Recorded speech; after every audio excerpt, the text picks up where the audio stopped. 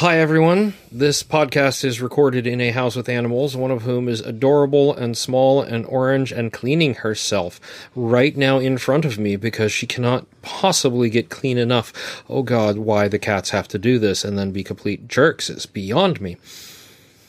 Maybe it's the little paw with the toe beans. That's I know. Really, really obnoxious, yes. I know. So you expect interruptions, cats, dogs. The chickens are all asleep and safely tucked in for the night. I don't actually tuck them in, but that's another discussion. The other thing to mention at this point in time is that we swear. Yep. And I should also mention at this point in time that during today's interview, we do talk about some body issues. So you should keep that in mind, that there will be some medical things, not like body dysmorphia things, but more like medical issues, and bodies are gross, y'all. So you should keep that in mind. I don't think we quite earned the explicit tag this week, but it's certainly, something to be aware of going in. Welcome to Productivity Alchemy episode 115. Woo! And I'm really excited about this week's... It's only 115? 115. I thought we were farther than that. No. I thought we were doing like 120-some last week. No, last week was 114. Wow. Yeah. Brains, man. Did you dream that we did the others? I don't actually dream about podcasting. Really? Yeah. Okay. I'm saying that because everything else has been pulled into your dreams at some point, so I figured I should... I'm slightly surprised. No, I don't think I've ever dreamed about podcasting. If I have, I didn't remember it. Okay. All right, then. Last thing I remember was trying to get together with Delia Sherman. Oh, okay. The author, to play Shadowrun. And... but we were doing like furry Shadowrun, and I was going to have a Wombat physical adept, and it was awesome. And okay. But we could not get the whole, like, I don't dream the awesome I'm a Wombat physical adept. I dream I'm trying to get everyone in the same room to play Shadowrun, and everyone has conflicting schedules and no one knows where the rule book is because, fuck adulthood, man. Right? So, yes. Our dreams get so much more boring or I don't know. Maybe there are many people, I'm sure, who have a rich dream fantasy life. I do not appear to be one of them. Oh, mine is complicated and weird, but it's frustrating rather than, Yeah. Awesome. Anyway. Yeah. That sounds a lot like adulting, honestly. Well, sometimes adulting is awesome. Like, people are always like, oh, I would like to be a kid again. You could not pay me enough money in the world. Nope. Physically, my mid-20s were great in that things hadn't broken down quite so much and I needed less sleep, but... Yep. I would never go back. I am so much happier. I agree. I have the love of my life and a career, and it's cool. It's very cool, and I think that's kind of an interesting thing to think about as we're going to my 30th high school reunion on Saturday. Yes. So, yeah, for those of you playing along at home and doing the math, that was, I graduated high school in 1989, 30th anniversary this year, and it's... gonna be interesting. I don't have to dress up, do I? I mean, you could be T. Kingfisher. But, no one's expecting me to wear, a dress or this isn't formal. I don't believe so, no. What are you wearing? I was probably either going to wear a kilt and my sparkly chicken shirt, or pants and my sparkly chicken shirt. Is this indoor or outdoor? Indoor. Okay. But there is no world in which I would ask you to wear a skirt. Unless you said, I really feel like wearing a skirt. Then I'd have to go buy a skirt. Well, yeah.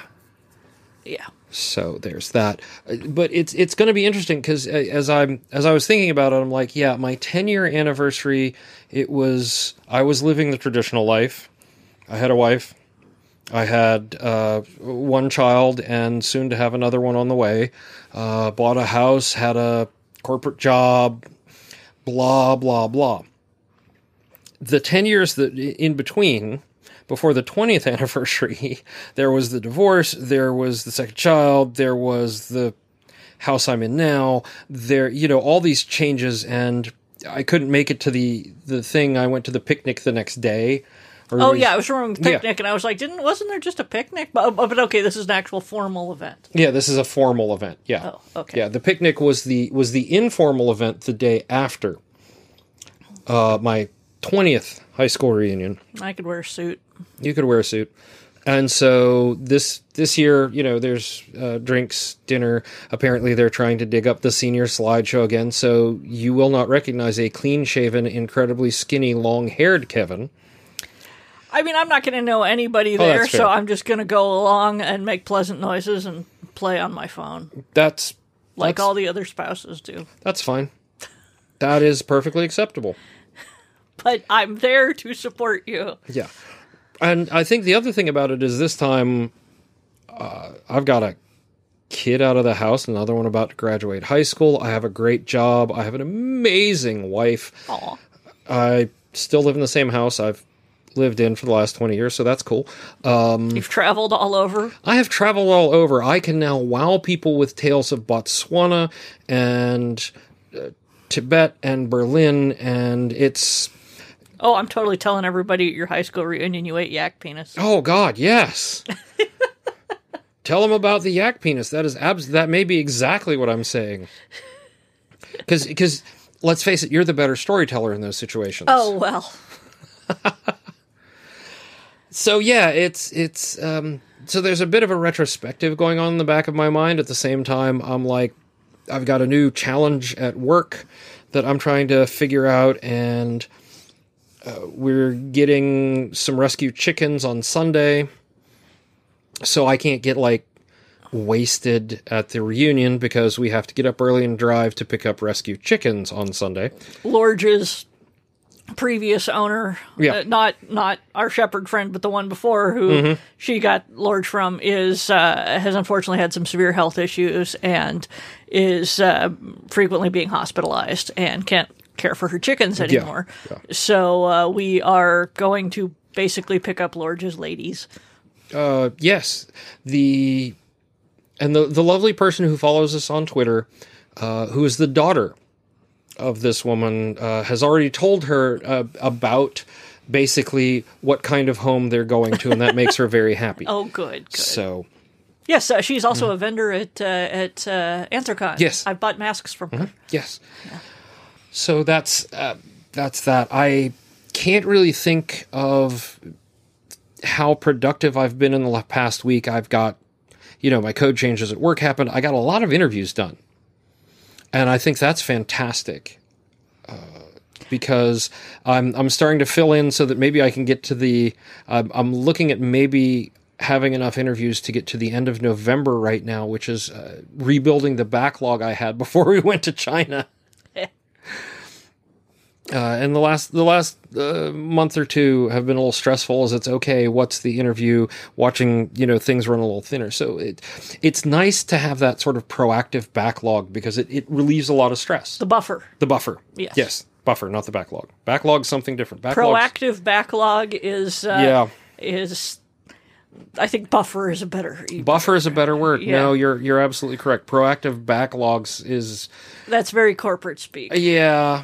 Well, and that's just the word proactive is so corporate. The first time I saw it, I regularly was on inspirational posters when I worked at Prudential. Oh. And so I've hated the word proactive for 23 years, 24 years. Yeah. That's fair. Yeah. That's fair. So anyway, that's been me, and it's been a good week, and I'm really excited about what we've got coming up. thinking... I had some stuff happen. Oh, you had a book come out. I had a book come out. You had a book come out.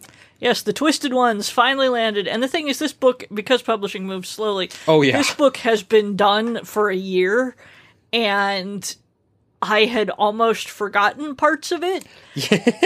And it has been, like, coming out for so long that people are like, are you excited it's coming out? I'm like, no, I don't even... It seems like it should have been out years ago.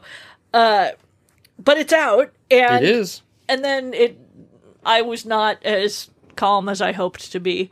And also it's a stressful week, battling the permit office.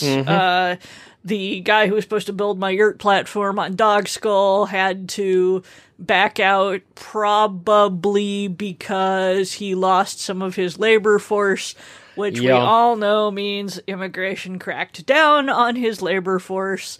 Let's not sugarcoat it. Yeah. So all of a sudden he can't afford to do a bunch of these things. So now I'm scrambling to find another local builder and whatnot. And then on top, so I was already on that. And then, like, I have to figure out why the bolts aren't up to code, or I was trying to figure out why the bolts weren't up to code so that they would approve the plans. But then the guy is like, I will fix the plans.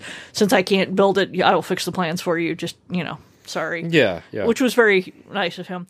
And so on all of this, suddenly there's a book coming out. And also my editor finally threw the ball. Yes. Last week, if you listened, I was having a serious freak out because it was just throw the ball. Just pick something and I will write it. But but I got to have something to work with. I need something. And, I submitted what was basically my Hail Mary pass, which was a weird-ass fairy tale chunk I had lying around that I had no idea what happened next. And she loved it. She was like, yes, this is it. This is the thing. And I'm like, great, I don't know what happens next, but I'll figure it out. You'll figure it out. So I am trying to figure this thing out, and then... So it came out on Tuesday, and Monday was lovely. I sat and wrote, or maybe it was Tuesday. Whatever day it was, I sat and wrote 2,000 words. Yeah, that was Tuesday, because Monday you found out about the permitting thing. Oh, yes. And I finished editing. And you finished editing. Because I had another book that I also had to get edited by the first, which is the next horror novel. So I was on a deadline for edits to hand this thing in addition to permitting and everything else. By the end of that, I was just like, I am going to take some anxiety meds and go lay in a room and pray for death. And so I did that, and then the next morning I got up and wrote 2,000 words on the thing that I don't know what's happening. I still don't know what's ultimately happening, but at least some horrible things are happening along the way. Yeah. And then the book was coming out, and I was like, oh, right, the book is coming out. Oh, God, the book is coming out. Oh, God, everyone will hate it.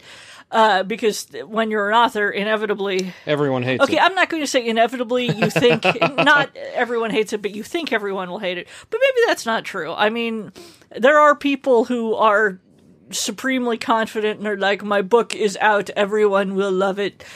And we try not to hate those people because good for them. We still hate them a little. But... it came out and people were reading it, and I was getting, the live updates of people mostly yelling, oh my God, what is wrong with you? Yeah, and they this book is the tip of the iceberg. I've seen what happens in the next one and some of the stuff you're plotting for the one you just started writing. Yes, but the thing is, I feel like this is the scariest of the three. This one is actual horror. The next one is sort of science fiction. Lovecraftian science fiction. It's not really scary so much as just weird ass shit is happening. Kevin is looking at me now. All right. I'm just going to be vague about this, although it may be a little spoilery. The scene in the school bus. Okay, the school bus is but is that creepy or is it just weird? I believe I tried to physically climb up the couch away from the book while reading it. I'm a really bad judge of these things because, as various people have said, I put horror elements in my fantasy novels, and I never think they're horror. I'm just like, this is a weird fantasy thing I could put in. People are like, you have giant, clear gelatinous monsters dropping on people out of the sky, and I'm like, yeah, I was mostly afraid that would be dorky and hokey, and they're like, no, this is horrifying. And I'm like, oh, cool. So and then the whole severed heads in the one Paladin book. Okay, there are a lot of severed heads in that book. Yeah. But the all right, I'm getting far afield. The point is, horror is very individual. And just because something scares me does not mean it scares anyone else. Okay, yeah. I have been, like, in dread that the Twisted Ones would come out and everyone would be like, well, it's fun and there's some good jokes, but it's not really scary. Which I guess is sort of like the equivalent of a comedian. It's funny, but not ha-ha funny. Right. Yeah, whatever the horror equivalent of that is. But some people were saying they were scared, and reviews were coming out from like Barnes and Noble saying this book scared the crap out of me, and I'm like, yay! I still think the best is because I heard this from Nava, your editor, from at least one or two other people who read and left blurbs on the book, and then on Twitter yesterday someone said, how the hell did you put a jump scare in a novel? I don't You should know. not be able to, that should not work. What the hell is wrong with you? I think it, yeah. Well, Sean McGuire called me up to yell at me and has said very nice things about the book. And so did Chuck Wendy. It was all very sweet. People have been very supportive. So and it seems to be doing well. It's number 1 on Amazon in occult horror and number 5 in horror. It was earlier, yeah. Which is like, I mean, it's Stephen King is ahead of me kind of thing. And There's no shame in that. Not recent Stephen King books. That's the thing. No. The Institute. Is the Institute one that just came out? Yeah. Okay, because I thought I also saw like Dr. Sleep ahead of. Oh, I think there was a compilation. Of, okay. The Shining and Dr. Sleep, which is like number 4, which is fine. If you're a horror author and you expect to beat Stephen King, get ready for a long life of bitterness. Right. I have no such dreams. That I made number 5 is pretty awesome. And I hope that means that, it sold enough copies that they'll want to buy more books. Other than the next one that they already bought. So, because I would love to continue writing horror, I think. I'm pretty sure I'd like to. You would like to continue writing things that, I'm very sorry, folks, aren't children's books. Yes, it's true. I am in the regrettable situation of, frankly, I wrote some very good children's books. I am proud of them. They are good. They did good work. But despite being good at the thing, it is not a thing I am enjoying anymore. You did something like 17 in 6 or 7 years? Yeah. Yeah. I pretty much just wiped that part of my brain off the map. It's a burnout thing. I mean, it might come back later, but you certainly need to play in some other spaces for a while. Deeper waters, yeah, and let that kind of regrow or refresh, replenish. Someday I'd like to do an art again. There you go. Well, but it'd probably be a comic, and you've been there. I keep threatening to do more Nameless Sheep. Maybe you should. It's good for you. It is, and I do love Nameless Sheep. Although people are like, Nameless Sheep is like a kid's book, and I can't wait to share it with my kids. And I'm like, no. Honey, no, don't do that. Yeah. I know some of where that goes, and that is not okay. Yeah. Anyway, so it was a good week ultimately, but Monday and Tuesday I was so stressed about all I could do was work and sleep. I want to say Monday and Tuesday were almost like opposite ends of the stress spectrum. Yes. Monday was the bad kind of stress where things just aren't fitting together. They're not going right. It's very difficult.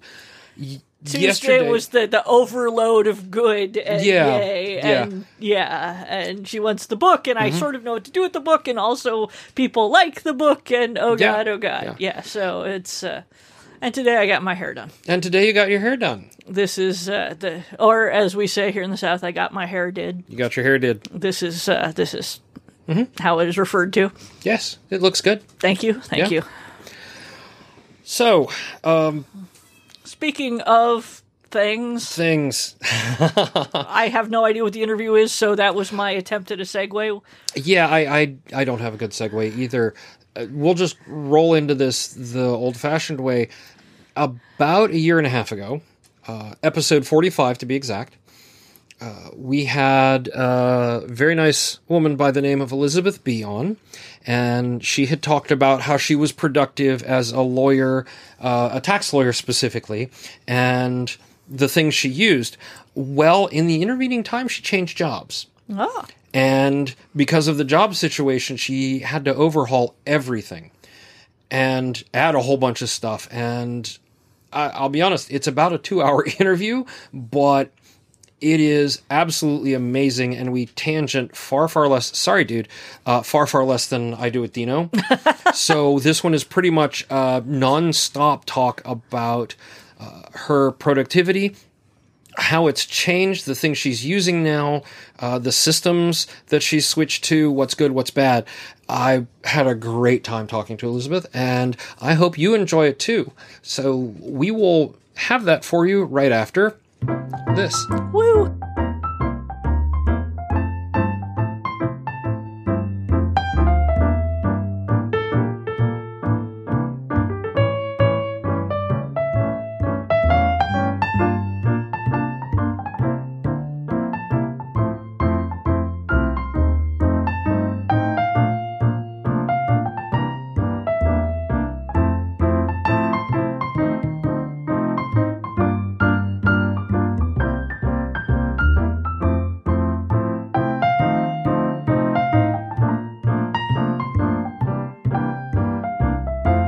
Hi, folks.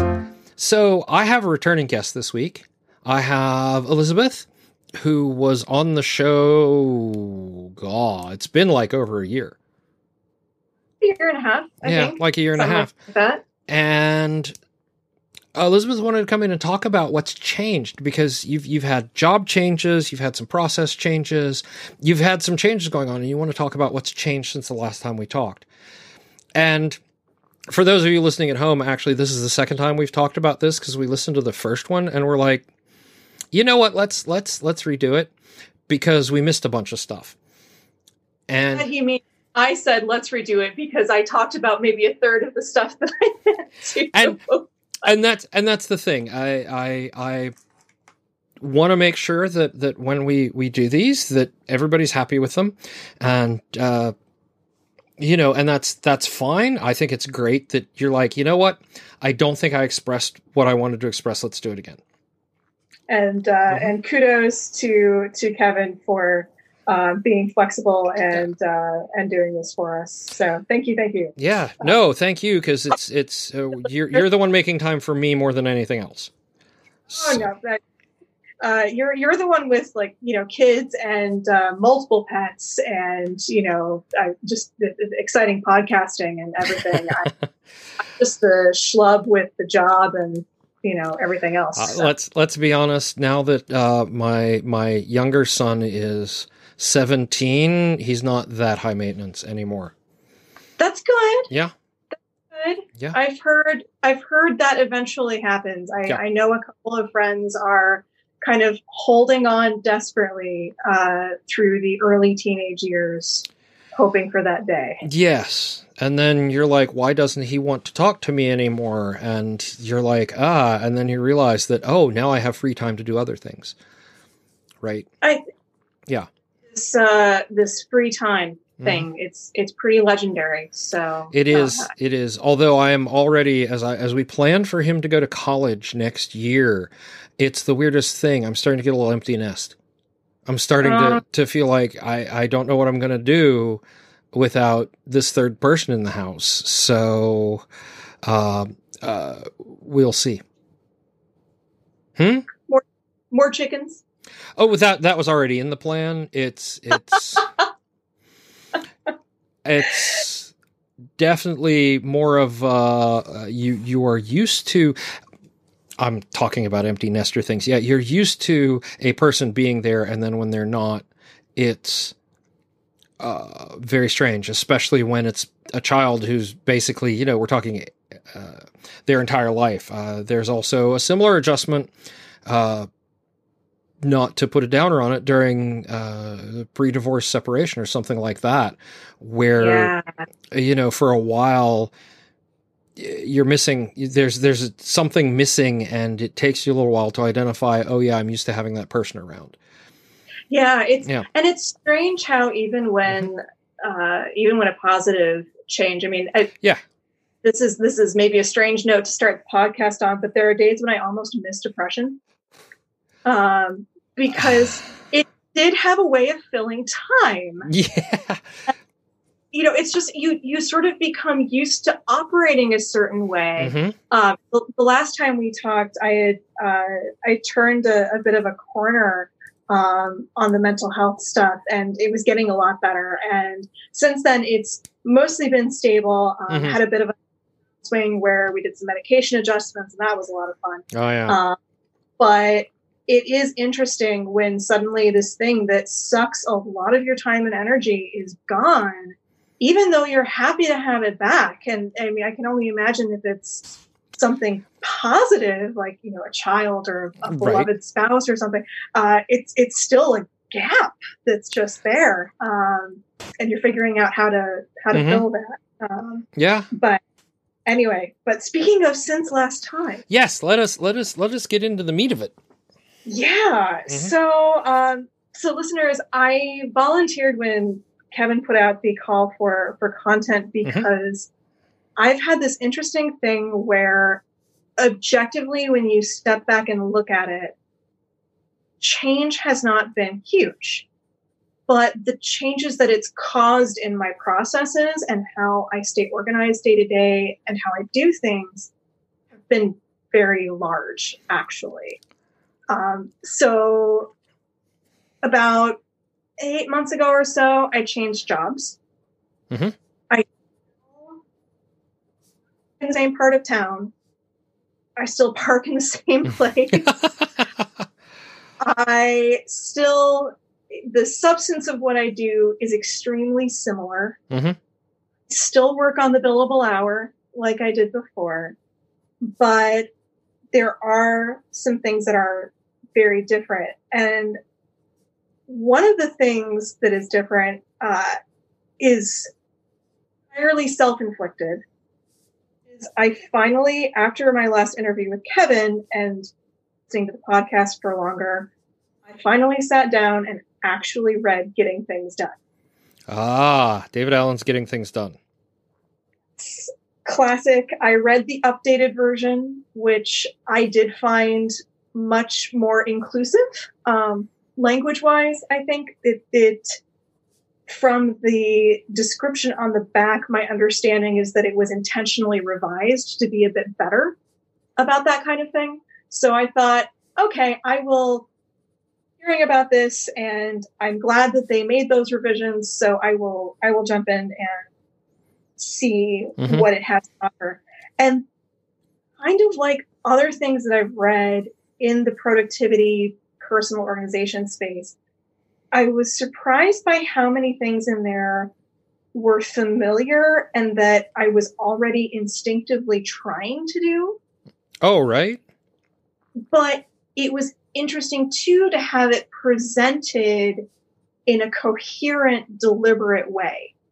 So when I finished the book, I sort of looked around my organizational system, and this was even before I had started the new job. I was still in the old job, and looked for, did this system recommend that I didn't have, that I wasn't doing. Biggest things was actually having an intentional way to store information, reference material that aren't actionable now. Yep. So that I could find them later when they would be. And so I I realized, this is why I have this giant, my inbox is non-existent because an inbox 0 person still, if there's stuff in my inbox, it means that things aren't going very well and I need to slow down a little bit and get some stuff taken care of. But I have all of these folders with dozens and hundreds of emails that are read that I didn't need to do anything with at the time, but I thought might be useful someday. The someday later folder. The at some point folder. And it wasn't just email. I was doing this kind of everywhere. So, handouts from classes I had taken, book recommendations, random business cards that I'd gotten handed at an event or something. And so I stepped back and I decided that I would try to fill this gap a little bit. So what I've been using is OneNote for that. That's a great product for that, yeah. So it works better for me than Evernote did. I think, and again, I think I mentioned on the last podcast, I am a Mac user, so I live in that ecosystem. So especially for things that I might need to edit or add to on the go on my phone. Right. It's really helpful. So I have a book or a binder or whatever they're called, one for contact information for since I met at an event, or a random service provider that somebody suggested for something that needs to be done at the house, or that or the other thing. I have one for my garden. Oh. So last year I put together a listing of, I've been experimenting with edible stuff in the garden. And my big project for the last couple of years has been tomatoes. Trying to figure out. Oh yeah. Yeah, it's talk about cults. Heirloom tomatoes are kind of a cult, but they're interesting, and it's been interesting to see year to year what grows well, what's happy, what do I like the taste of, what meets my needs, and is therefore worth maybe planting again. So at the end of the season, I actually took all of that information of what I had planted, how well it had done, what the flavor was like, where I had planted it, and then how much it produced. Because I eat some fresh, but I mostly make sauce and stuff. Because I'm one person, I can't go through an entire garden. And you live in the northern part of the Midwest, where that sort of preserving is terribly important because your growing season can be very short some years. Yes, and you never know going in. You can look at the Farmer's Almanac and you can kind of guess and hope for the best, but you never know if this might be the year that it seems like you're going to have a really early summer until it snows. Yeah, and then it seems like you're going to have a late summer until it snows, and just that's how it is up here. So keeping track of that information. So then this year I looked at, okay, this is what I think I have a good solution for. What don't I have in as things I want to plant that I might try, or what might do better, this or that. So I was able to use that information to make those selections. But the only reason that I had it and knew where it was because I had set up this capture and repository system. So I've used it for recipes I've tried. I've used it for, I have a binder for, road trips, actually. Ooh. Cities I've visited and places I've eaten, so that when we go, because I tend to revisit or use the same routes. I drive through a lot of the Midwest. Yeah. And you find yourself being at the same town and you're trying to remember what was the name of that restaurant that we went to that was either really good or really terrible. Yeah. Yeah, and so having a place where I can just make those quick notes. We ate here. This was the price range. And, could my gluten-free friends find something to eat there? Were we generally happy? What was, what, that kind of information that I haven't, some of it that I keep in there, like the business cards is a good example. There are dedicated apps and there are dedicated systems for those kinds of things. Yeah. I just don't have volume that makes that make sense. So it's more, this is my digital, easily accessible and readable collection of like Post-it notes, things I want to remember. It's essentially a paper planner. Exactly. Yeah. It's a paper planner that I don't have to worry about what happens to it. For things that I actually want to be stored and have that sense of I can access it from anywhere. I can, because through work I had a personal Microsoft subscription for cheap. I can access it from my phone. I can access it from my desktop, so it's easy to get to. And again, it's that sense of, GTD phrase is the trusted system. Yep. And it is kind of that trusted. I know it will still be there when I need it to be. So that's been really helpful for general information. For more specific information, I think Ravelry has come up a few times. Oh yeah, on the podcast. Love Ravelry. I've been a member for a very long time. I think since 2000. I don't even remember for sure. Very long time. And I'd used it in the past for finding patterns, and I participated on some of the forums and all of that. Over the past year, I have much more intentionally used features like their stash logging. Okay. So all of the yarn that I own is hoarded in Ravelry. It's all there. I know exactly what I have, and the part of the process for me, actually, and part of why I did it, was that I never bought terrible yarn. I did buy yarn with the intention of using it for a project that in my later acquired wisdom phase, I realized would not work well for the intended project. So it became sort of free agent yarn in my stash with no specific plan. So having that data to hand while I'm looking for patterns, what am I going to do with this? It's gorgeous. And I use it.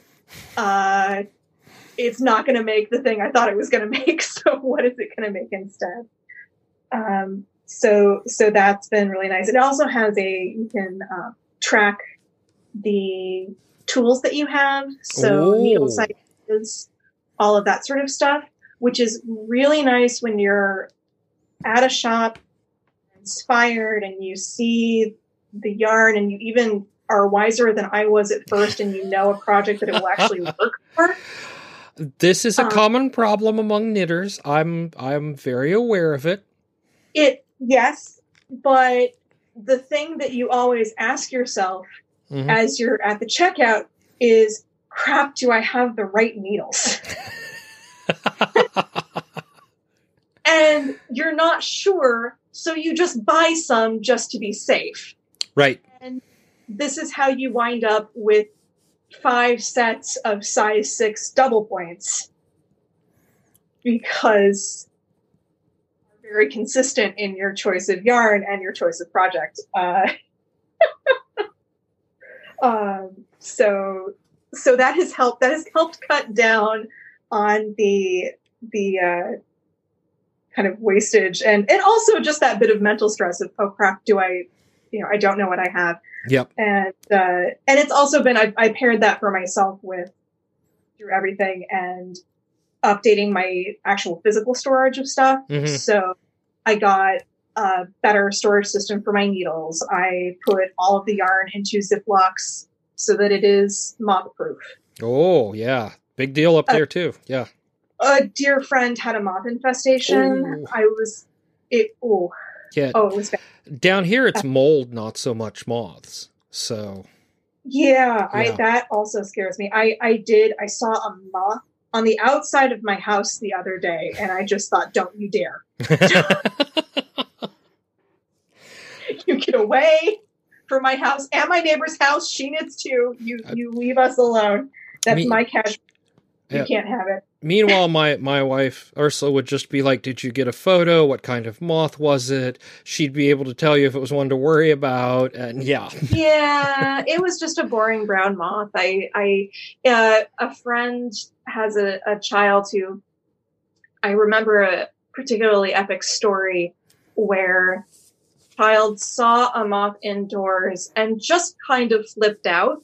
Oh, yeah. And there was an emergency evacuation of the moth and so on. And I chimed into this story and said, I'm kind of with the kid. When a moth is involved, I kind of shoot first and ask questions later. Right.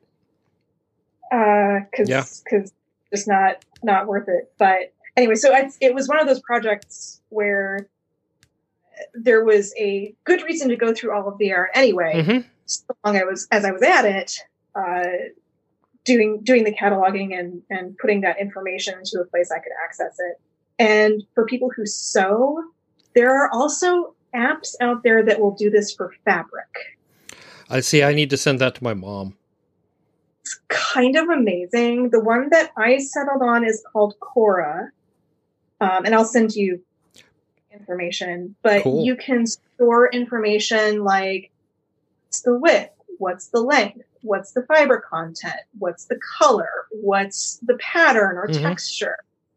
All of that information. Is it washed or not? And where is it? Where is it stored? Right. So that if you have an extensive collection like you're a quilter, that can be really helpful. So again, that's kind of I do costuming, you're at the fabric store and you think, oh, I love this. Wait, do I have? Mom's a quilter, so yeah. You understand. I understand completely. Ooh, yeah. This would be great for the quilt. Wait, what other pieces, colors, fabrics do I need for this? What do I already have? Et cetera, et cetera. Yeah. And she does the beading thing too, so. Oh, yeah. Mm-hmm. That's a whole. I did look for a little bit at sort of database apps. I think I looked at Airtable was one that I looked at and kind of played around with, but for me, I am fundamentally pretty lazy. And someone had already solved that problem. And in that case, it wasn't like the business card thing where I have maybe 10 of them that come in and are relevant. I have this giant pile, not as giant as your mother's, I'm sure. I bow before. They're amazing. But that is also something that you could do for cataloging things that you have in quantity. So would be a good one. Can you repeat that one? The audio skipped on me. Just things to make databases of the beads, that kind of stuff. But something like Airtable. Yeah, there are a few other ones out there. I think if you search online for custom database apps. And I think that's, again, it's just a matter of, to tie it back to the overall kind of GTD thing, just having that trusted place for that, not actionable right now, gonna need this information at some point. Yep. And the nice thing is you already are using the app. Right. And, it's kind of that, like, oh, this is the gap that this is filling. This is, the side of this that I was missing. So it's been interesting. Also adding things to, I have a Flickr album, online photo storage album for art projects that I've done for calligraphy, that kind of stuff. And I made a point of going back and putting in the description all of the source material that I had used. So I've got the links and I've got the citation references and so on, so that when I have that thought of, oh, this actually happened to me last month. Oh, I have this request. I know just the manuscript to use. I've used it before. Crap, what was it called? And where did I find it? It's in the British Library somewhere. Shit. But because I had already done that information was there, and instead of spending the evening trying to find it again, it was already there. So that was kind of nice. So those are some of the new tools that I've been using for the kind of capture and store information. Mm-hmm. The process thing that changed after reading GTD is that I no longer, unless a task actually has to be done on a specific day, I don't necessarily come to each day with a plan of what tasks are going to get done. I actually find myself planning that sort of thing less precisely in advance. So I might come in with a sense of, okay, I would like to get these things done, but I don't intentionally assign it. Like when I sit down, I usually sit down on Sundays and kind of, so I don't make, here's Monday's to-do list, here's Tuesday's to-do list, here's, because what reading the book kind of crystallized for me was that something that throws me off very easily is change of plan. When there is a plan and it's specific and then I can't do it. Yeah. And I think the thing about that is if you're in an interrupt driven business or job or something like that, it really is harder to pre-plan out an entire week. Like when I have my on-call week, which is, I think it's 2 weeks away. I have to check my calendar. I know what's going to happen that week, right? And so I don't plan anything else during my workday for that because I know that's what's going to be going on. It's all going to be interrupt driven. The weeks I'm not on call, it's like, this is what I want to accomplish this week, but I'm not going to like cry if it doesn't get completely done or if I end up waiting on reviews on Friday that aren't going to happen until Monday or Tuesday. Right. Right. Because, well, we're distributed and we're global, and sometimes I need the input from the guy in Australia who's already left for the weekend by the time I'm signing on Friday morning. So yeah, I might not see that until Monday or Tuesday, and that's fine. Yeah. And I think it came down to more having a really good handle on what my actual tasks are, what the next step is that I can take. And in terms of rather than cataloging them in my head or on my to-do list by day, I catalog now more by type of thing. So this is something that I really need to be in the office and I need to have my headphones on and I need to just dive deep and focus and hopefully not interrupted. Yeah. So that's something that I am not going to schedule for Monday morning because it's never going to get done at that time. Right. I will I'll pencil in sometime when I think it'll happen, but it's more driven by availability. It's kind of the same thing with little tasks.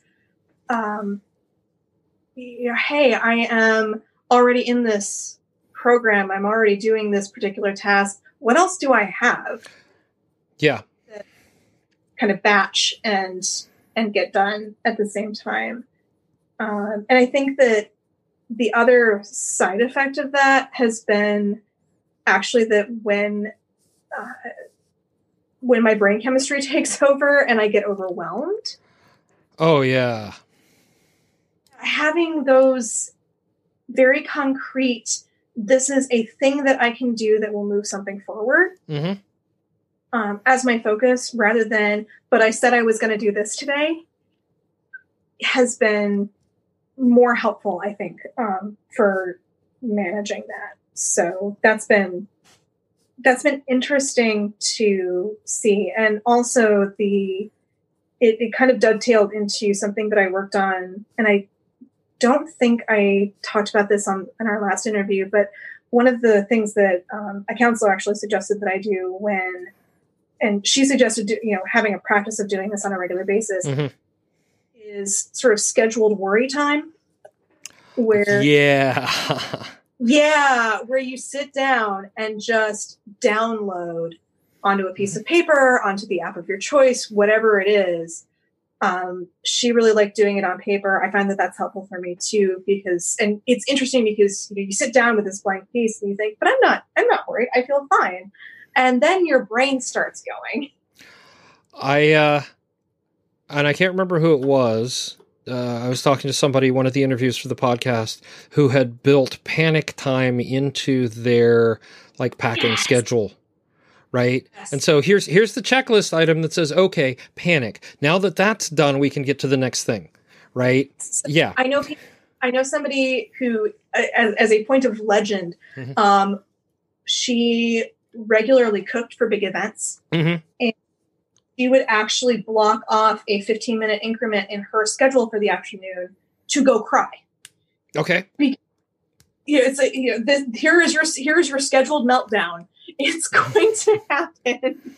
Just let it happen.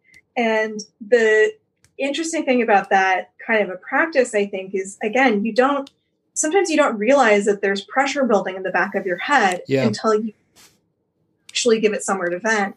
And suddenly, for me, I'm writing furiously. Oh my God, I'm worried about money, and I'm worried about this big project, and am I going to meet this deadline? And oh my gosh, this isn't done that I thought I was going to be done, blah, blah, blah.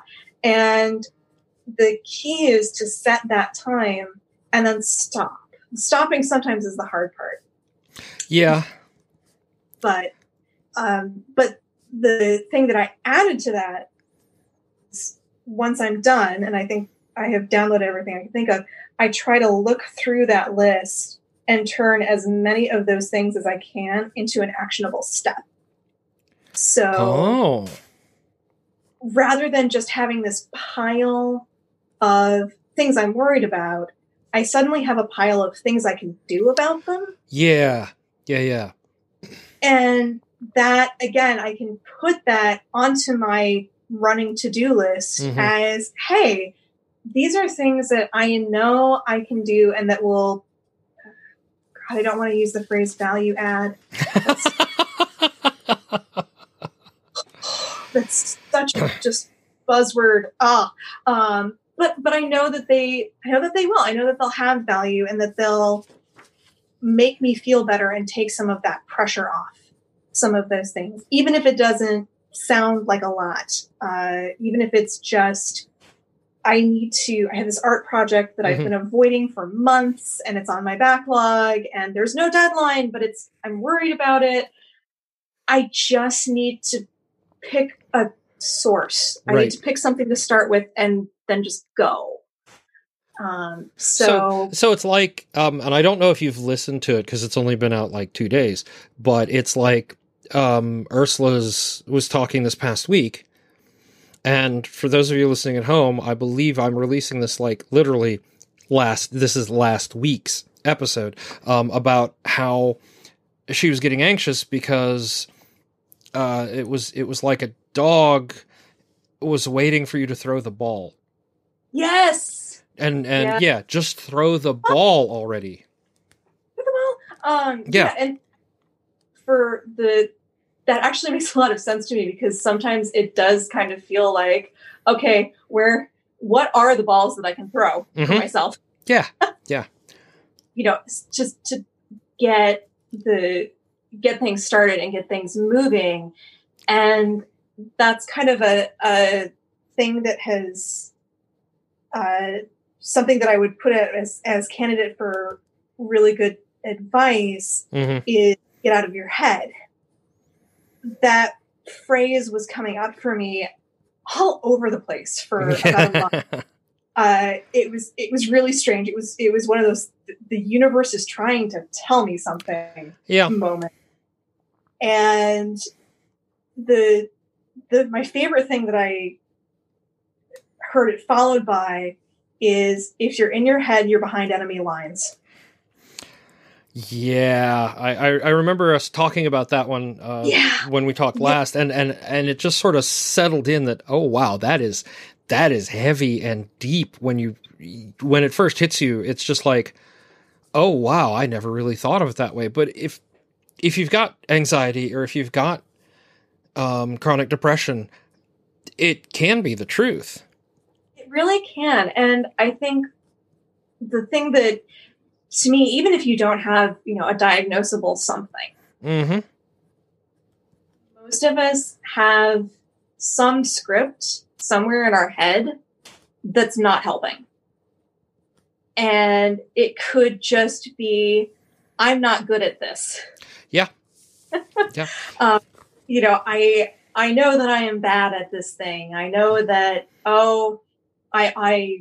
I always fail when I do this, or whatever it is. And getting to a place where my counselor talked a lot about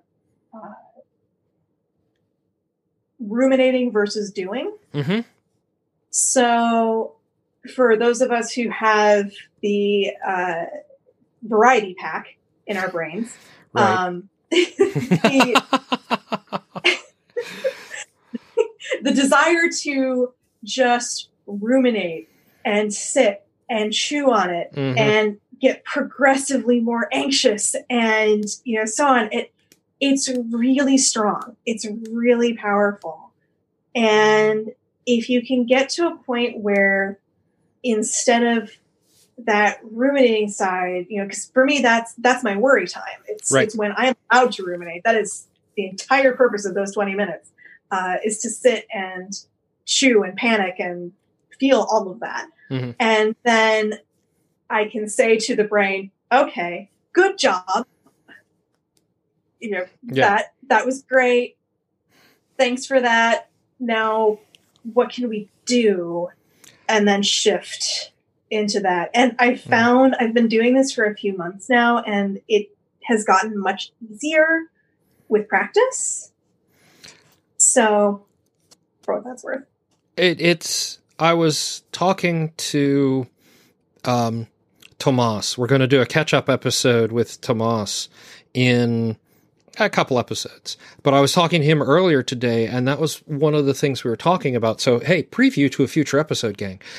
When teaching his students, one of the things he has to emphasize over and over again is that they are actually good at what they're doing, right? There's that preconceived notion that maybe they aren't good at it, that they're bad at it, that it's even though it may be difficult for them, but difficult doesn't mean bad at, and that it's very difficult sometimes because he can look at it and say, you told me you're terrible at this. This is absolutely fantastic. You could pass my course right now, because he teaches English to German students.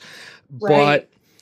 But the blocker is getting them to accept past that, right? And I think that especially, I don't know if it's the Midwestern or the young-ish, as it used to be, female, mid-30s, young, in still reasonably classifiable as the young professional crowd, I guess. But the difficulty of saying, I'm good at this, is really real. Right. And I can honestly say it doesn't appear to be an American thing, and I don't think it's a regional thing. There's it happens a lot. And I'm going to go on a tangent, just warning everybody. Yeah. Like there was this generational thing, especially in the Midwest, especially in rural communities, sometimes in the South, with a humility that, I'm okay at this. I'm not very good at this. You might be excellent at it. But to take pride in one's accomplishments, to openly admit that you're really, really good at something, going back to, that's in the Christian world anyway, theoretically, that's a sin. Pride is a sin, Mm-hmm. and so there's a lot of societal stuff in there in saying, hey, I'm really, really good at this, because just in terms of our society, historically, at least outside of stardom and things like that, it has been seen as that modesty is to be valued over tooting your own horn, right? Right. And I think there's definitely a difference too between tooting your own horn and, broadcasting I'm awesome and so on. And because I don't know that all of us can even pull that off. I don't know that I could convincingly do that if I tried. But there are certain things, because there's a difference between saying I'm awesome, which I am awesome. Yeah. I mean, obviously, I have a cat right here who thinks so. I feed her. Yeah. My dogs agree that I'm awesome. And before you finish that thought, I have to hit the pause button because the mail lady just pulled up. I'll be right back. Oh, good. Okay. Yeah. I will pet the cat. She'll be happy. Yes. You good? A wrist-mounted blood pressure monitor. My doctor has been on me. I have high blood pressure. It is partly the fault of Kevin and Ursula eat cheap, and partly the fault of a very high-stress job that I'm no longer in and haven't been in for a while. But the side effects linger, like high blood pressure once you have it. Cortisol is a hell of a drug. Yeah. Yeah, so she's been on me to start monitoring my blood pressure regularly, and I had a cuff like this, but accuracy was questionable. Oh, wow, this one even has a fancy carry case. And so, so I could travel with it. I got to monitor mine for a little while because we tried adjusting a hormone dose, and I get so there is correlation between migraines and hormones that increases your stroke risk. Yeah. Which is bad. You don't want to have one of those. So I got to monitor my blood pressure for a while to make sure that it wasn't skyrocketing as a result. It did not, which was good. But the cats thought that was very strange. They weren't sure what to make of that. Well, this one comes highly reviewed, and it's like, yes, I've compared it with my arm cuff, and the two readings are consistent. A lot of people are like, I don't like the wrist monitors because they aren't as accurate, but if you follow apparently with this one, if you follow the instructions, it tends to be pretty good, as compared to my other one, which was questionable, even though it had the Bluetooth sync to my phone, so I could but it almost required you to use the phone. This one is a standalone, so we're going to see. Interesting. Yeah. And then, because I work for a company that does, we're a search company and we do data and analytics. For those of you who don't know, I work for Elastic, the people who do Elastic Stack, so Elasticsearch and Kibana and all that stuff. So it's like, I can start putting this data into something that is searchable and graphable and start paying attention to trends, which is why I talk to my doctor when I go in this coming week about some of the new, since I'm type 2 diabetic, some of the new blood glucose continuing monitoring things, where I can just wave my phone over a patch on my arm and have it tell me my numbers right now instead of having to stick my finger. Amazing. Yeah, and I'm excited about the data potentials, because one of the things that that is important to me, although it will drive other people insane, if you are anxious seriously, if you're anxious and your doctor has told you and not given you, this is happening to a friend of mine, diagnosed with type 2 diabetes, and then the doctor says, you need to get this number down. That's all the doctor said, right? Without any real push on what a good target number is, what to aim for, any of that stuff.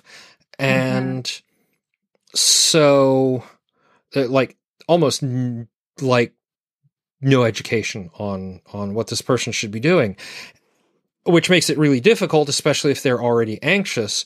And now they're like, I don't know what I'm supposed to be. I just know down. I don't know if I need to be below a certain point. And because they are not a traditionally shaped person, there's the immediate, sorry folks for saying it this way, there's the immediate and stop being fat. Right? No other, like the diagnosis is you have type 2 diabetes, so you need to lower your glucose numbers and stop being fat. And like without any other considerations. So, that's awful. Yeah. So for them, the data, having too much data is a source of anxiety. For me, not having enough data is a source of anxiety. Right. And I would fall more into the I want more data camp, just for myself. And actually, I also this past week have been in touch with my doctor about some new issues and downloaded yet another app, which I don't have enough experience with it to provide useful feedback on that one. But again, it's attempting to track and do patterns. I was going to jump into something else, but so long as we're talking about health stuff. Yeah. Well, we're sort of talking about that with hormones and migraines, right? Yeah. Yeah. So, yay, hormones. They're super great, and wow, will they mess you up. So I basically got to a point where, content warning, folks, bodies are vaguely gross. Oh, yeah. I already wrote that down. That's good. Yeah. It happens. But if you are a person who deals with having periods, they are unpleasant. If you are a person who loves someone who deals with periods, you probably also know that they are unpleasant. And I actually got to a point where I had been on some form of birth control for about 10 years and ended up, I talked about that, the process of going on in our last interview. This year, things started getting messed up, and my doctor and I agreed that I would try going off completely. Yeah. It was horrible. Not to put too fine a point upon it. It was really difficult. Everything. I was pretty miserable, which meant that everybody around me was pretty not really. But it was not one of the most fun things I've ever done. But because I was doing this intentionally in order to get information on what my system was actually like unmedicated, because the problem was that we really didn't know anymore. Right. So we took me completely off, and I looked when I was first doing this at a bunch of different apps. There are plenty of them out there that are intended to help women track their cycles. Just use a paper calendar if you want to. Yep. The one that I ended up using is called Clue. It's Germany, and it is the least unnecessarily, I'm not even going to use the word feminine because that's not it. It's that kitschy, overly girly approach that, yes, is just not my aesthetic. And what I found was that if I don't like the look of the app, I'm not going to use it. Yeah. even if it's probably, there were a couple, I think there's one called My Period Tracker, and a couple others. And there were a couple that had functionality that I liked, but I just couldn't stand to look at them. All pinks and pastels and flowers, right? Well, the one, it had a bunch of different skins, but they were all girl themed. So it was glam girl and holiday girl and beach girl and, you know, this and that. And I have to be in a very specific mood and probably have had a couple of margaritas before that really sounds appealing to me personally. If that does not bother you, I go with God. Go and find the thing that works. But I will say that using the app and putting in my symptoms, and one of the things that I liked about Clue and a lot of the other ones is they do give you options on what symptoms do you want to track. You don't have. One of the other things that's nice, because I have some friends who are dealing with fertility issues, and that's heartbreaking. Right. There is an option. So many of the apps are out there and they exist, some of them, to either help you get pregnant or help you not get pregnant. And there are other reasons to track your cycle. Oh, yeah. That. So I guess the nice thing about some of the apps is that you can turn certain features off. A lot of them will tell you when your, quote, fertile window is, or what have you. You can have it not do that. So if it's painful for you to see that every month, you don't have to. On Clue, I think you can actually turn all prediction functions off if you so choose, so that all you see is your tracking of your past symptoms. Right. And that's all. So that's been interesting. Also, I think that whoever designed it does kind of have a sense of humor, because there's various things you can track. You can track your energy level. You can track your skin. You can track hair, actually, like how oily is your hair that day. But you can also track your mood. And the options are sad, happy, sensitive. And then it just has a tornado for PMS. I like that. Yeah. It really, I feel that just sort of captures the spirit of experiencing that particular bit of mental chaos. If I may be so bold as to say, having been on the receiving end of that little bit of mental chaos, yeah, it's accurate. On some of them, to share data with your partner. so that you're, and honestly, I kind of wish that there were a way to poll my friends. I do this, I talked about having kind of your team and your trusted friends that you can check in with and who will be honest with you about what your mood has been like. But it is really useful to, especially I think if you live with somebody, they probably know your moods better than you do. So even just saying, hey, have I seemed a little off last couple of days, that can be useful. But that's kind of been the other, not GTD related, but also non-work related change that I've been dealing with for the last few months. And I'm now back on a different option, mainly for science. Aren't entirely convinced, and so far it's not really helping with my symptoms very much. But we thought, I'm so used to and so good at treating my body like a science experiment. Why not? Yeah, just give it a try. See what happens. So that's been interesting. But I think the other thing that I really wanted to talk about was the job. Yeah. So if we're good on that, so listeners, you may remember from last time. This is where I get sad, Kevin. Just yeah. Pour one out for TikTok, because it was my everything. It was my app that did everything that I needed it to, and then some. Really. Yeah. And then I started my new job, And it's a great job. Really like the people that I work with. Fantastic. I get to do interesting stuff, and I cannot sync my work calendar or my work anything to any third-party app on the face of the earth.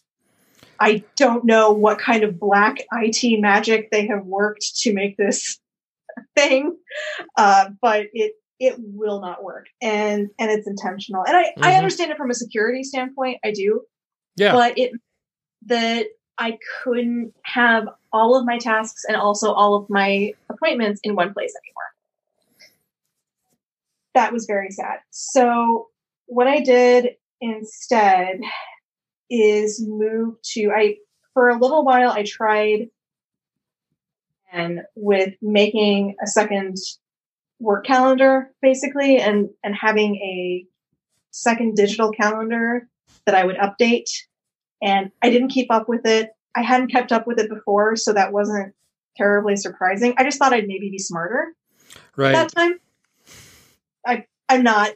That's not my overall level of intelligence is exactly the same. So, so I ended up. I had mentioned on my last interview that TickTick kind of was my digital bullet journal. I liked the idea, but having another object carrying around was not working for me. And it was a really hard day when I had to go buy a bigger purse. Is actually big enough to carry anything other than my phone and wallet and keys in. That was difficult. Yeah. But kind of, I'm still on a paper system 6 months later. I've made a lot of tweaks. I've gone through a bunch of commercial journals as well and planners. I'm actually right now trying one more commercial. It arrived just as we had done version 1 of this interview, actually. And while Kevin was checking for his mail, I was checking for my mail because I am anxiously awaiting stickers. Oh, yeah. For my planner.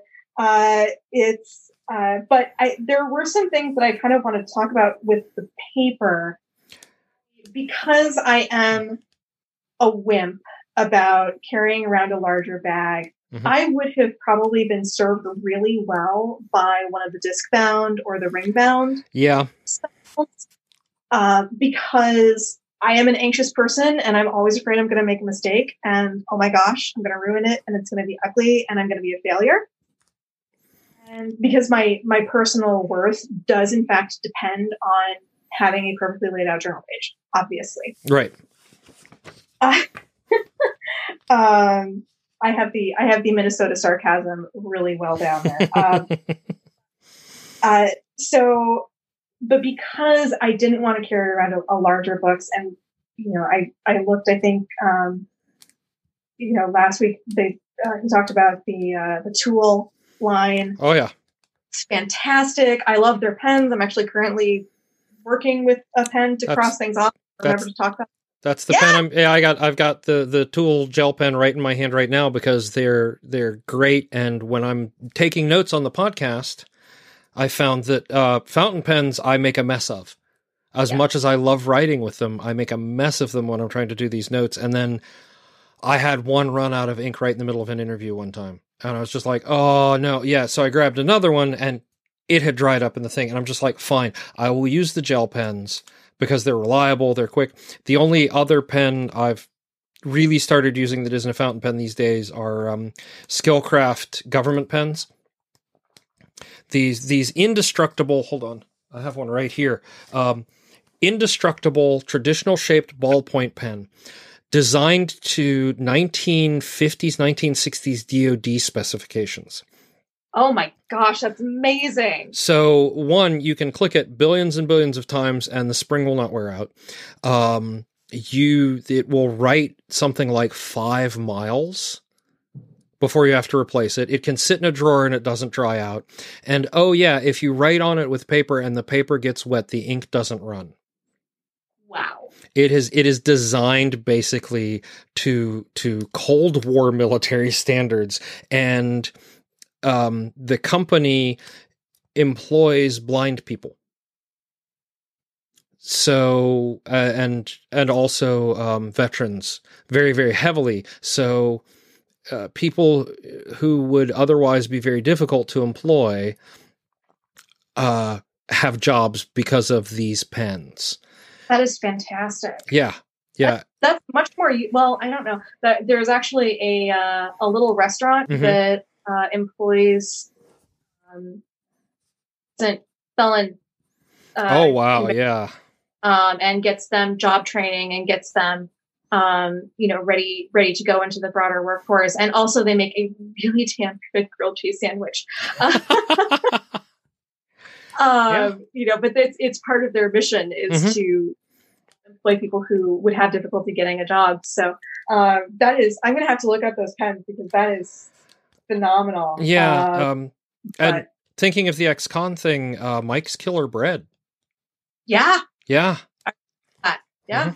Good stuff. I mean, it's, if you can get a great product and also support our fellow humans, that is a fantastic thing to do.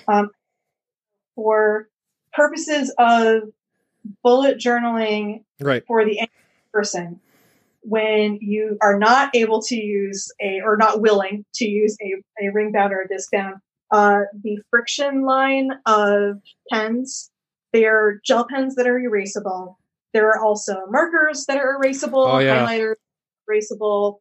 It is a temperature based erasing with a little rubber end to create, with the friction and all of that. So I was advised when I first started to make sure it was summer.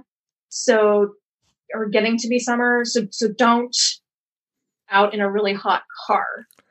But short of that, I never had a problem with, the ink disappearing on me randomly. It seemed to do just fine. So Secret, and they marketed a whole notebook around this idea, but the whole thing around here's an erasable notebook that you can reuse over and over again, but specifically you had to use the Pilot friction pens. If you take your notebook, you put a mug of water on it in the microwave, and you microwave it for a very short amount of time, like a minute, basically you can erase everything. Just gone. I mean, not completely gone because the chemicals will still be there, blah, blah. But, if you have several pages to erase at once, you can microwave it. Do that. I actually, when I was, I used this as a parlor trick with my family to show them the magic of the erasable pen, and erased it on a piece of paper and then chucked it in the freezer to make it come back. And that was kind of my other consolation with it. I thought, well, if it accidentally does get erased in the summer, I can just chuck it outside in the winter and it'll be fine. Right. Since we get nice cold winters here in Minnesota. It's stable at what is generally considered room temperature. So what's erased stays erased, and what is written stays written. And it's only in the extremes that you can basically erase or restore. Yeah. But it did help me when I first started paper, and with having that feeling of, I know I've seen sort of the, hey, internet, show us your messy planner pages. We know they exist. We are not.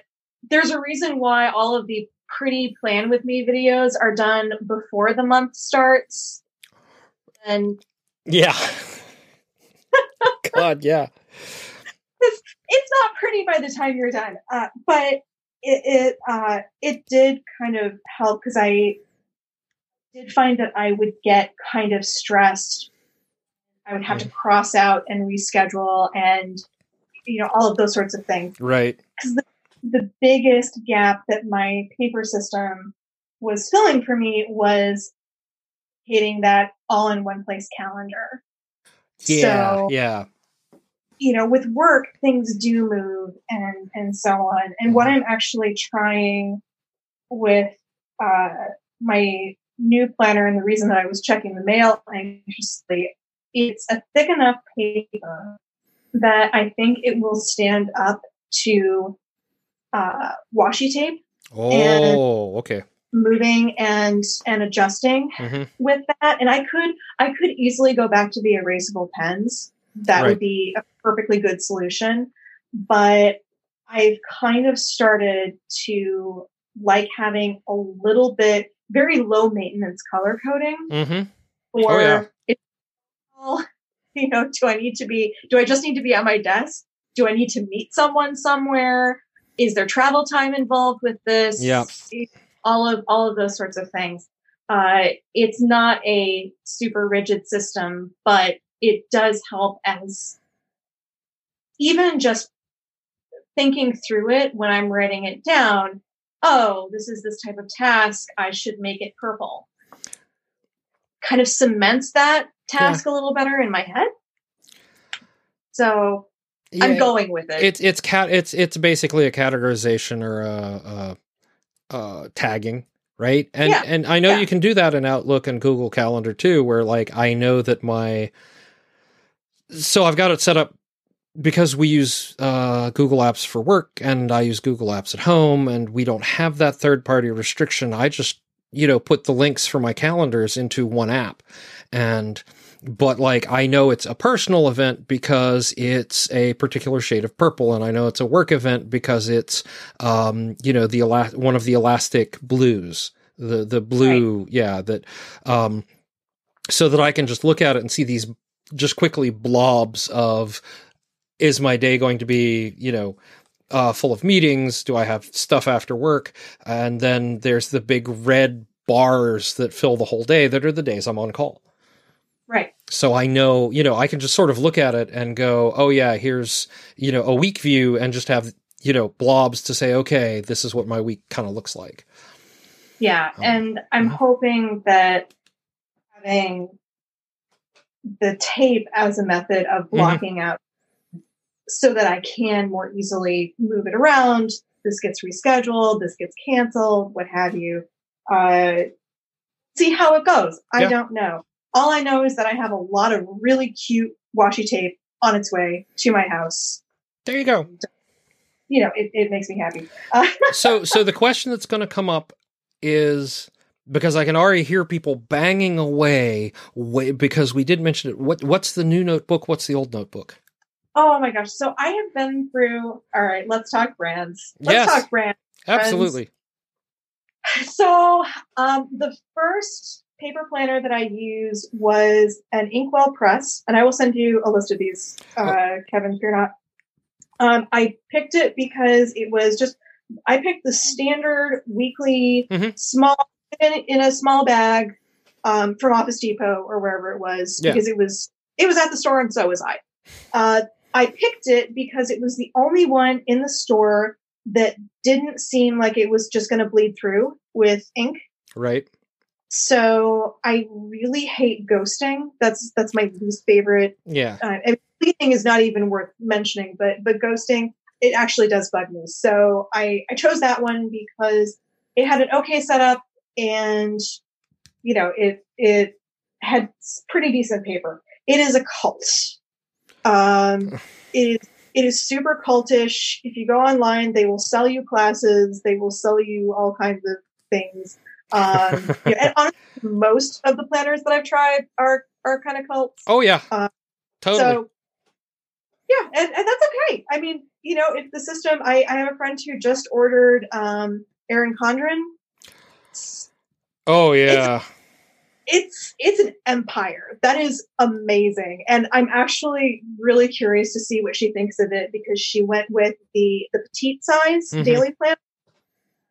And she's been bullet journaling for several years, but she was finding that it was just, her life has gotten busy enough right now that she just needed that little bit less friction of having to journal and, so on. So it's an interesting, and I'm kind of in the same boat and ordered another commercial planner for the same reason. So anyway, tried Inkwell Press. found that I wanted daily timeline.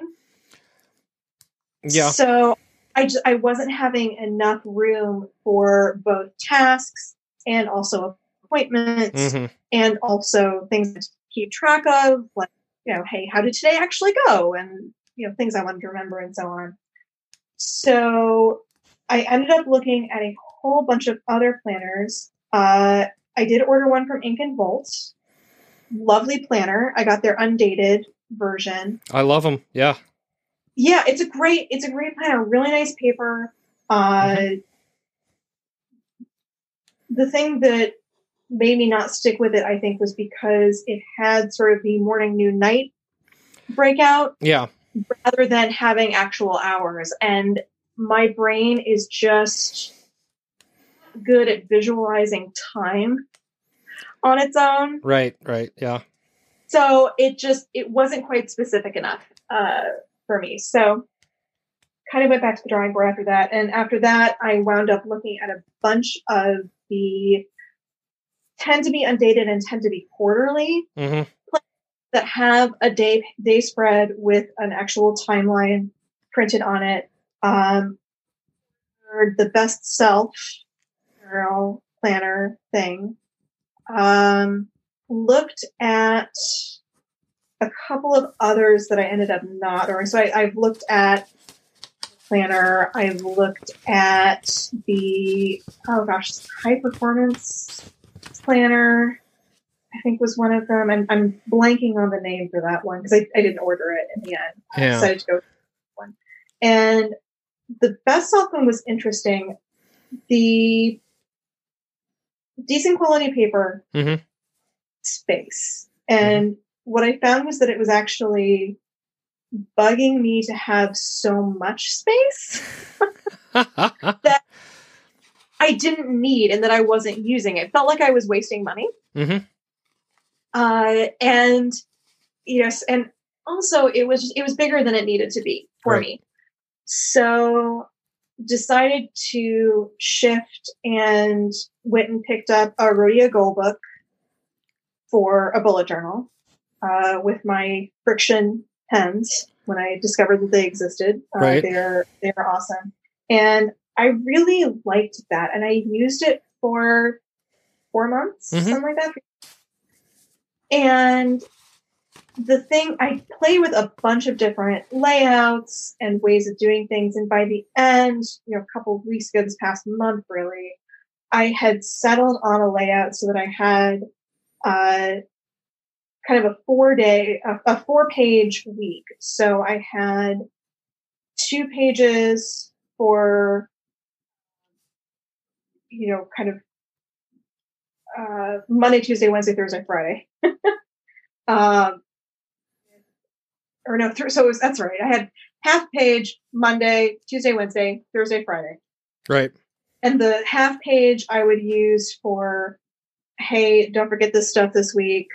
Here are things that I'm thinking about, things that I'm worried about, things that at some point this week I should do. And then on each day I would block out a time calendar. And I don't think I'm going to be able to describe this very well. So I'll see if I can find a link for you because I got this off of the internet. I'm sure I'm not that creative. But it would let me color in and block out time for various appointments and let me keep track visually that in that way that I found that I was needing. So that was, Monday through Friday. For the weekend, I had a single page because my weekends are kind of just a big block of available time to me. Yeah. And so I would have timeline blocks for both days and then just use the rest of the page for notes, errands to run, this kind of thing. Because my weekends tend to be a little bit more amorphous and blob-like. And a lot of weekends I'm gone for one of those days. I might be traveling to an event. I might be committed to spend the day doing a particular thing somewhere. Right. So I don't need an entire page for that day, but I'm really going to need the space for the other one. Yeah. Yeah, no. So and I think the goal book performed pretty well. There's loads of reviews. It comes colors. It's nicely set up for bullet journaling. Oh yeah. I liked having I liked having the blog. So for listeners who maybe have not seen the Rodeo Gold Book, it's got an index section, a perpetual calendar where you have all of the months and the days, so you can note down like birthdays, major events, that kind of thing. And then it's got a blank space over a few pages for each month. I used that to note down. Actually, when I started with it, I went through my old planners and kind of noted down, hey, what happened that month? What was big? What was exciting? What was interesting? So what I realized was how little I actually remembered.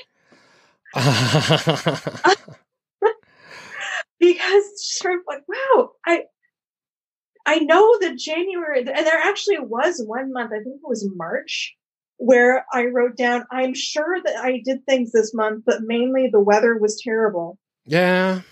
And I survived, and that's about it. Sometimes that's all you can ask for. Especially March in Minnesota. I mean, it's usually, I know other parts of the Midwest get this too, where you have that kind of semi-thaw, so everything is muddy and you get sleet, and it's just not nice. Yep. But which is not great for productivity and for amazing things happening. But it is what it is. So did that, and then the kind of for the paper's nice, a little bit of ghosting, but not terrible. Yeah. But my biggest innovation when I started with the bullet journal, and I don't know why it took me this long to figure it out. It took me a couple of months. I realized that I could draw myself badges. Ah. This is a badge podcast, so I thought this would be of interest to our listeners. Did you know that you can go and you can buy stickers or stencils and you can give yourself as many badges as you want? It's fantastic. I think the first time that I did this was I had gotten behind in the garden, as invariably happens to me. I went out and I spent about 3 hours weeding and just getting things back in some semblance of order. And I came inside and I was hot and I was tired and I was a little sore, but I felt triumphant. I thought I should get a medal for this. And then I thought, wait, I have markers. I have a planner that I could give myself a little. So I drew myself an award of gardening merit. So little secret. If you've ever wondered how I am so consistent, at least with the shape and the background and all the stuff on the badges, I use a tool that is specific for this called Open Badge Designer. Ooh. That integrates, they have a plugin that integrates to WordPress. So I go in and I bring up the Open Badge Designer and I say, I want this shape. And then I fill in the color because I've got the primary color codes for the Productivity Alchemy logo. And I say, I want the outer ring to be this color. And then here's the inner ring that, oh, look, they pre-designed it. So it looks like it's stitching. And then I go to all of the icons since early days have been through the Noun Project, which is a site that is all about clear icons that show that give a very clear visual meaning for what it is. And I actually pay them so that I have the right to redistribute and I don't have to give attribution to the individual designers. But I find like the icon that I want to use related, like this past week, I was on there typing bow tie, and I had like 50 different bow ties to choose from. That's awesome. And I can tell them what color I want to download it in, so it comes pre-colored. I don't have to do any adjustments. And then the banner, you select the banner, you tell it what color it is, you fill in the text in their little sliders so you can position everything relative. And that's how I do it consistently, is that I have a tool that allows me to do it consistently. For anybody who wants to make their own digital badges, the Open Badge Designer and the Noun Project just make it so easy. Amazing. Yeah. And I bet you, Internet, another thing that I've learned is that there is sticker paper. Oh, so much sticker paper. It is there, and it is like not just pre-printed sticker, but you can just buy and print things on it and cut it out and make a sticker. Is this where I tell you there are actual things you can plug into your computer that will cut them out too? Yeah, no, I know about that.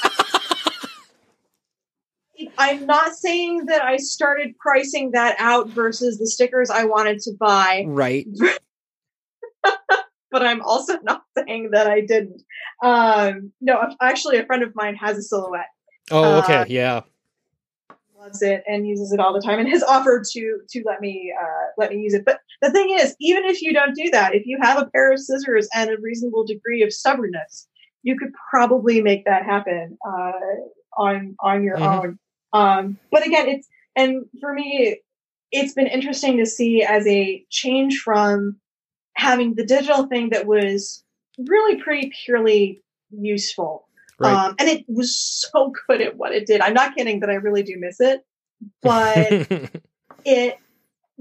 having this paper thing where I can not only plan out what I'm going to do and mark down what I've done, but I can inject a little humor. Right. Kind of nice. It's you don't realize some days where you really want a little bit of a cookie. Mm-hmm. Even the one providing it, you can still give yourself that little bit of a mark of, hey, this was a really hard, actually on, I think it was Tuesday, gave myself a turned day around badge. Oh, right on. Because I've had internet, it's been a horrendous brain chemistry week. They still happen even when you're doing well. And the good news is that it passes. And it's fine. Yeah. So no worries. But, to kind of be there and say, you know what, today was awful, but I still accomplished stuff and I got through it and I'm still here. And gosh darn it, I deserve a little, hey, good job, you. So, yeah, it's fun. And again, like when you have a mental health issue that does give you that extra level of stress, and that so often makes you feel like you're not accomplishing anything. Right. And you're not living up to your full potential or whatever nonsense you want to phrase it as. Having something where you can kind of just for yourself, and the other thing that I will mention is that there are stickers out there that are, hey, I put on pants today. Oh yeah. Or I washed my hair, or for that one would not apply to you, Kevin. Sorry. Hey! This beard needs washing. That is true. That is an excellent point.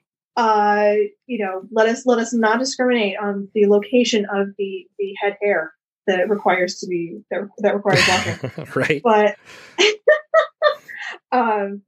you can kind of celebrate those little wins, and make it fun and make it funny. It kind of helps.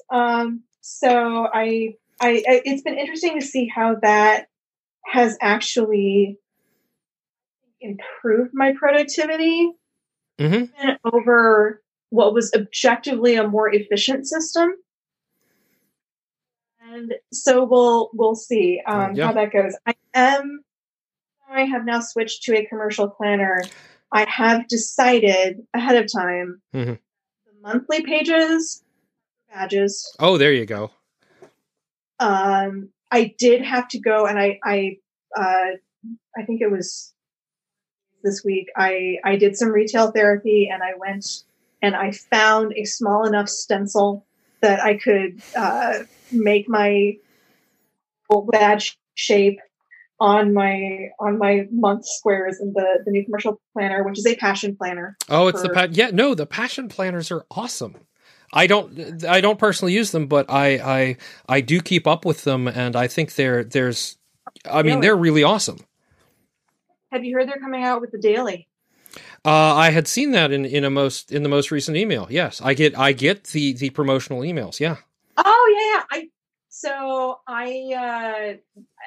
It's hilarious because that email came out, I think, 2 or 3 days after I had ordered my first planner. And it was just so funny because I thought the reason that I hadn't picked one up first time that I was looking for a commercial planner was because it didn't have a daily option. Right. And didn't think that there would be enough space. So, and I think it's been really a result of me figuring out what key functions the planner is really serving for me that make this seem like it might actually be possible. Yeah. And, internet, I don't know. I've been at it for about a week and a half, so we'll see how it goes. All I know is that I have washi tape coming, and it's going to be pretty. Yeah, and this is going to be an interesting thing, because one of the things we talked about earlier, of course, in this interview was how you were using OneNote for all these other things. Have you considered... Don't yell at me, because you already yelled at me once when I said, hey, have you seen the Pilot friction stamps? And... Internet, I hadn't heard about them, and then my wallet cried. Right? But have you tried using some templates and predefined layouts in OneNote for this? I mean, you can say it doesn't work for you, because I tried it and it didn't work for me. I have not tried that. So what I'm doing as a getting started measure, and I did actually want to talk about this because one of the things, and you could do this in a bullet journal type format too. You don't need the passion planner for this or any, but for a lot of these planner systems, there are third parties out there, to be honest, largely women, who are out there producing the phrase you're looking for is functional stickers. Yep. Where you can basically modify the layout of the planner system that they're designing for. And the nice thing has been, for the ones I've been ordering, they're already sized for my planner. Oh yeah. I know I'm going to put them. It just makes it very seamless and very easy. So it's that's I think possibly why I'm not going to yell at you, because I've already yelled at myself more than I need to. Oh, I'm already going to make it worse. Have you looked at GoodNotes yet on your iPad? I haven't. You mentioned that on, I think, one of the other podcasts, and I have not looked at that one yet. One of the things I'm finding about GoodNotes that as I experiment with it more, you can set your own layouts.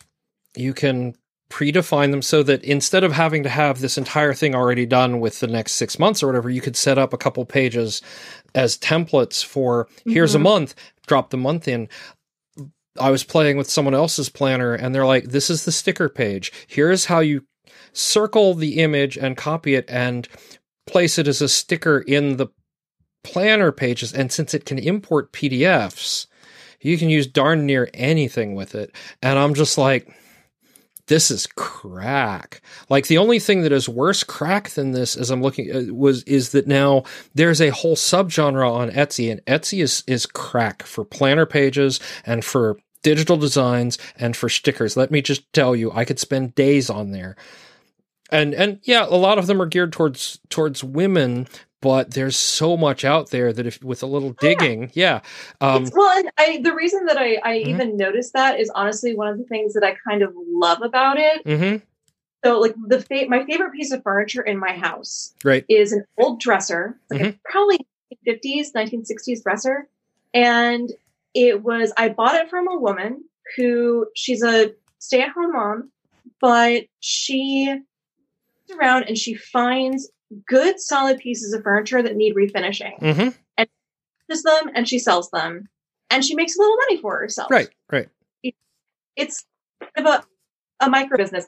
And so the only reason I mention it is because I kind of love that I'm supporting my fellow ladies out there who are doing this thing. And you know what? I'm like, hey, this is great. I am happy to pay you to make my platter pretty for me. Anyway, but I agree with you. A lot of it is geared toward women, but it's not like there's rules about who can use the cute stickers. Yeah, and that's sort of the thing. The functional stickers, the mental health day stickers, the ability to make your own badges. I mean, that's huge. Yeah. Right? Yeah. Yeah. Yep.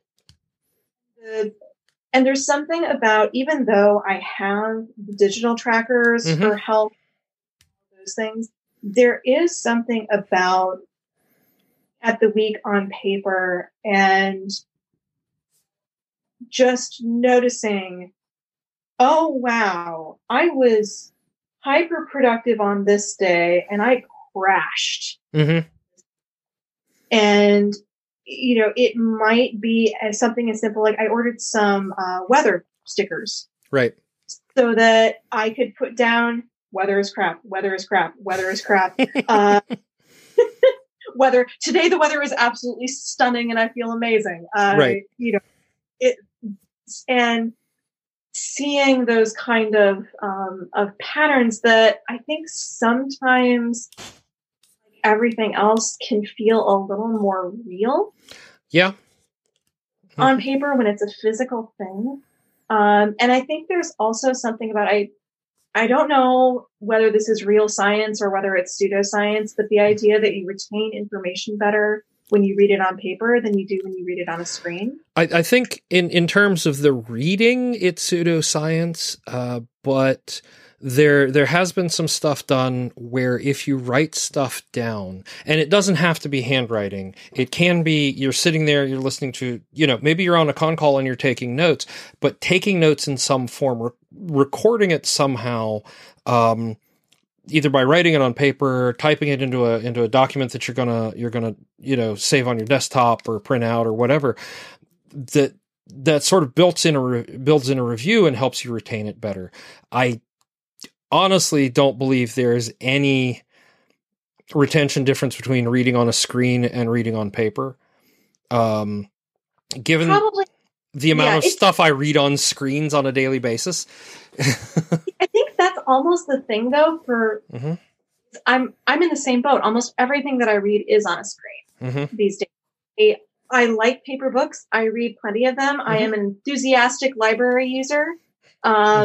You know, it's fabulous. And, you know, but almost everything I read for work, it's all digital. A lot of the library borrowing that I do, some of it is paper books, but a lot of it actually is ebooks, mostly because then I don't have to worry about remembering to return them. Right. It's automatic. I have no choice. Very easy. Haven't had a fine in months. Great.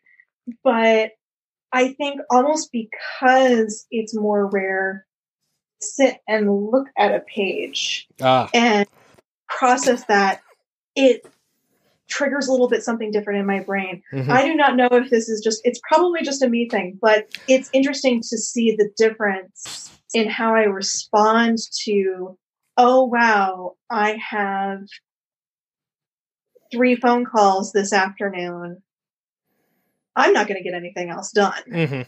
Yeah. Versus seeing it on my digital calendar and still believing against all odds that I will get other things done because I'm convinced that I'm a Time Lord. Yeah, right. And I warned friends about this too. I never underestimate my ability to believe that I am a Time Lord. I'm just convinced that the laws of physics don't apply to me, and I can, be infinite on the time frame. But and that's actually the other thing that has changed in the new job is the billable hours system is a little bit different. Oh, and I still have them, but the things that count and how the math is done is a little bit different. And it's frankly both easier and more important for me to track day to day where my time is actually going. Right. So having that realistic picture makes me have the additional thought of, oh, wow, how many good billable hours am I actually going to get in today? If I have this many different things and this many interruptions, I'm probably not going to get the 7 hours that I was expecting to. It's probably going to be more like 5.5. It's fine, but that means that I need to plan for bigger blocks of uninterrupted time later in the week, or figure out some way to compensate. So that's I think for people who are in billable hour jobs, if you are on a billable hour job and you want to talk strategies, I am always open for that. I've been in 3 different billable hour environments now, so I haven't seen it all, but I've seen a lot of things. I currently live and die by an Excel spreadsheet that I am using. Yeah. To track. Well, our fiscal year end is coming up, so I have a hard deadline to meet that metric.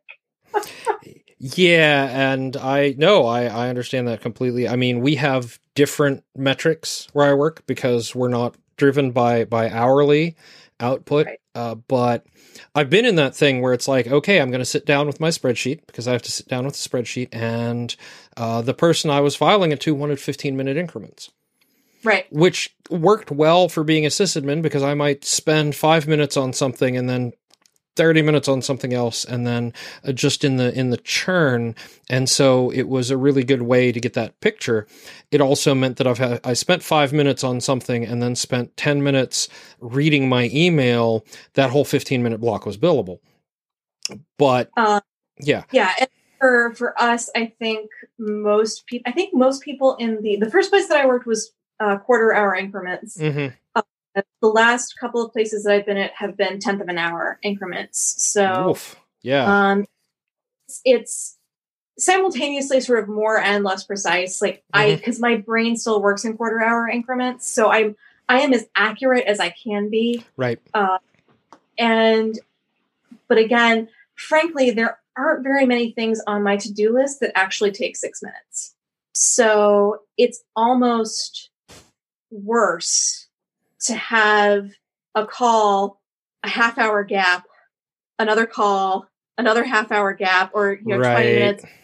Because like, what can I actually do? Because the another thing that has changed actually, I'm now in an open office plan.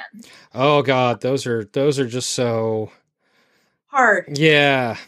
It's hard. It was a really difficult transition, and especially for somebody who has an anxious brain. I actually, shortly after I started, went to my boss and said, so I could request noise canceling headphones as an accommodation, and I would like to do that. Right. Because I can't think. Even just all of the new noise and all of the new sounds all around, because I don't have the ADHD expansion pack on my brain. But I do have the anxiety one that sometimes acts like it. So when there's all of that sensory input, it's hard for me to actually focus and only respond to the thing that I'm supposed to be responding to. So, and he was really great about it and basically said, I don't want to do the paperwork, just run the expense through and, we'll make it happen. But that helped a lot with kind of settling down and getting that focus so that on the off chance that I do have something that I can do in that moment, time, because the other side of it is that people tend to interrupt you less when you are wearing giant headphones. Right. Yeah. And also you don't hear all of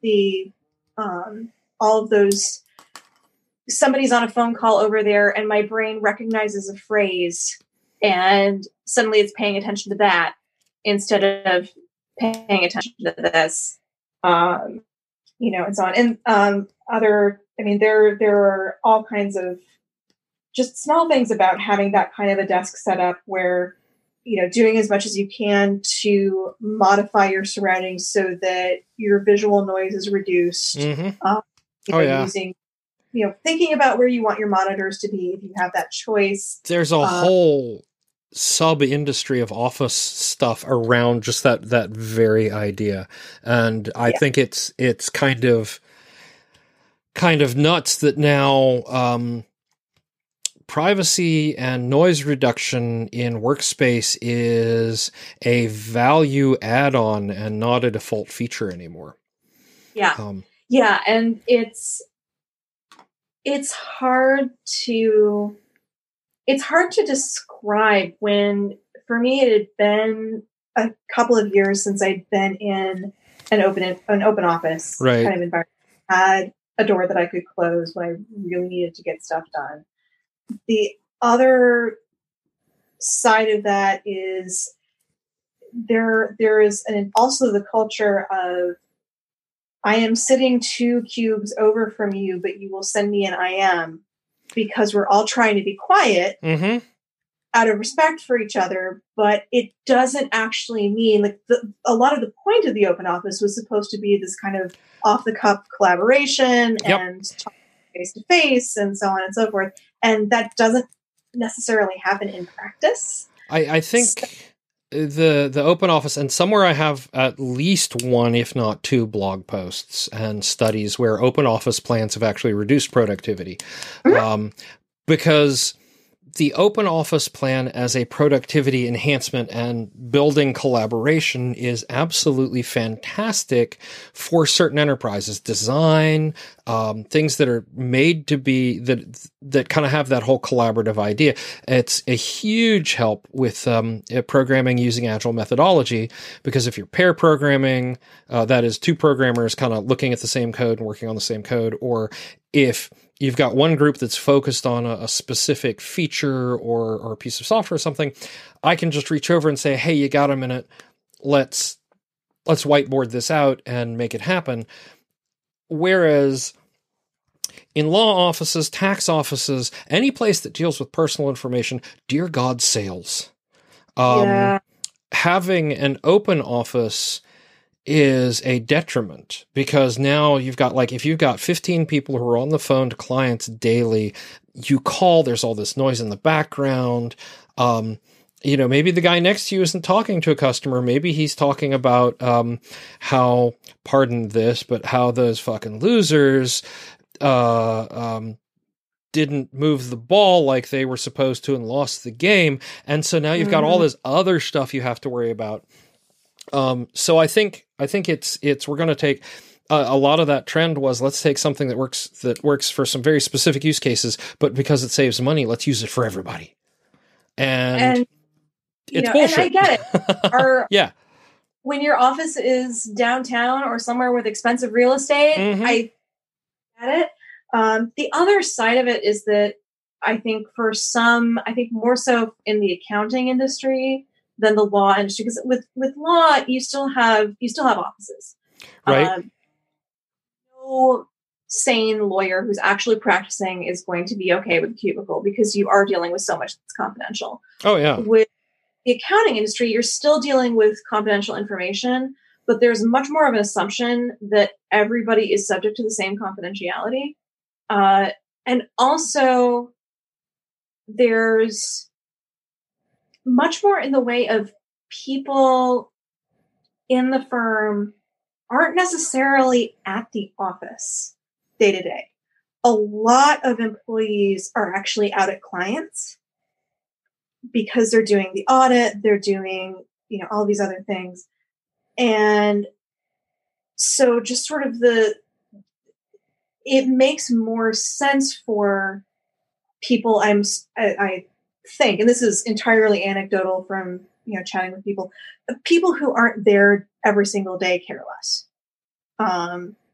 It doesn't hurt their productivity that it does someone who's there every day. And I also will say that I've gotten much more used to it over the last few months. Mm-hmm.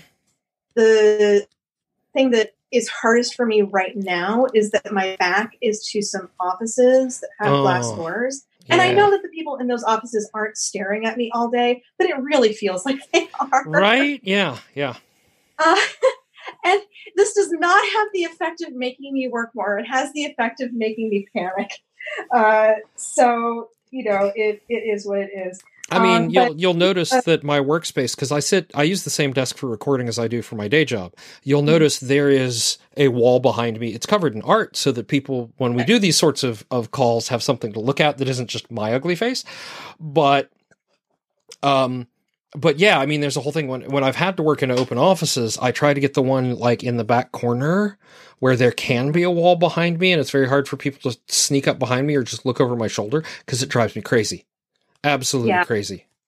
Yeah, and the challenge with a corporate environment is you often don't have a choice.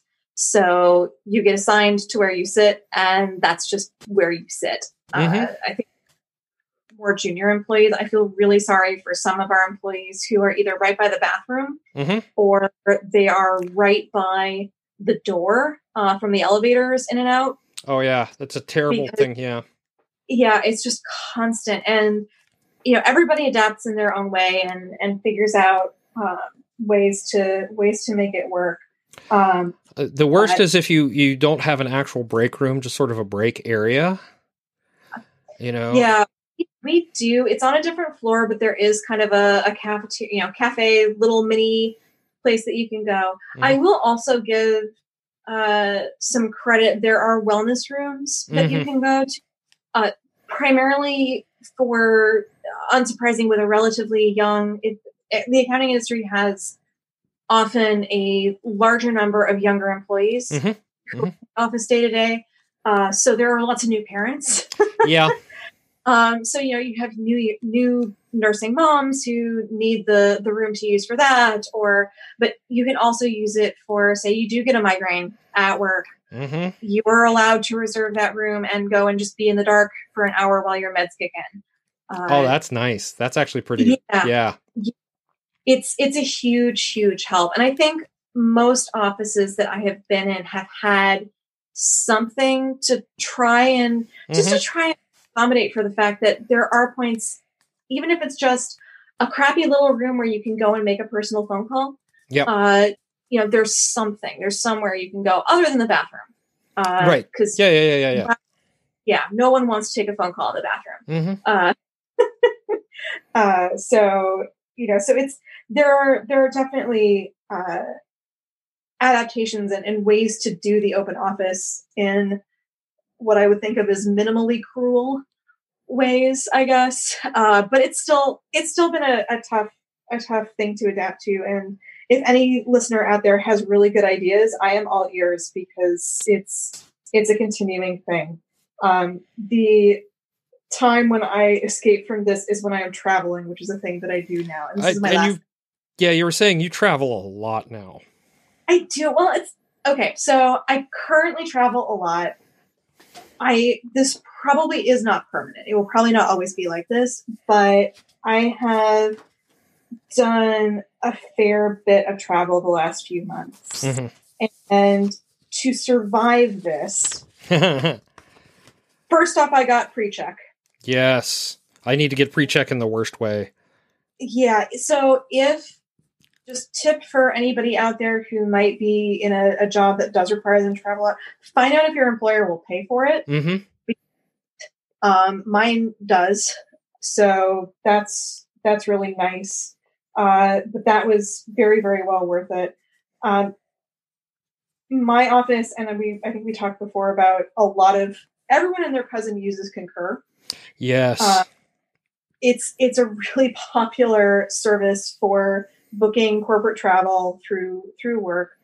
At my work, in addition to the desktop suite in the office, we actually have the Concur app. And I did not know that existed. And I don't know, like, have you seen it? Is it standard? Yeah, no, it's a standard. Anyone who uses Concur can get the app and just log on. Yeah. Yeah. So the app is kind of amazing because it has instant expense submitting. Yep. You can take a picture or a screenshot.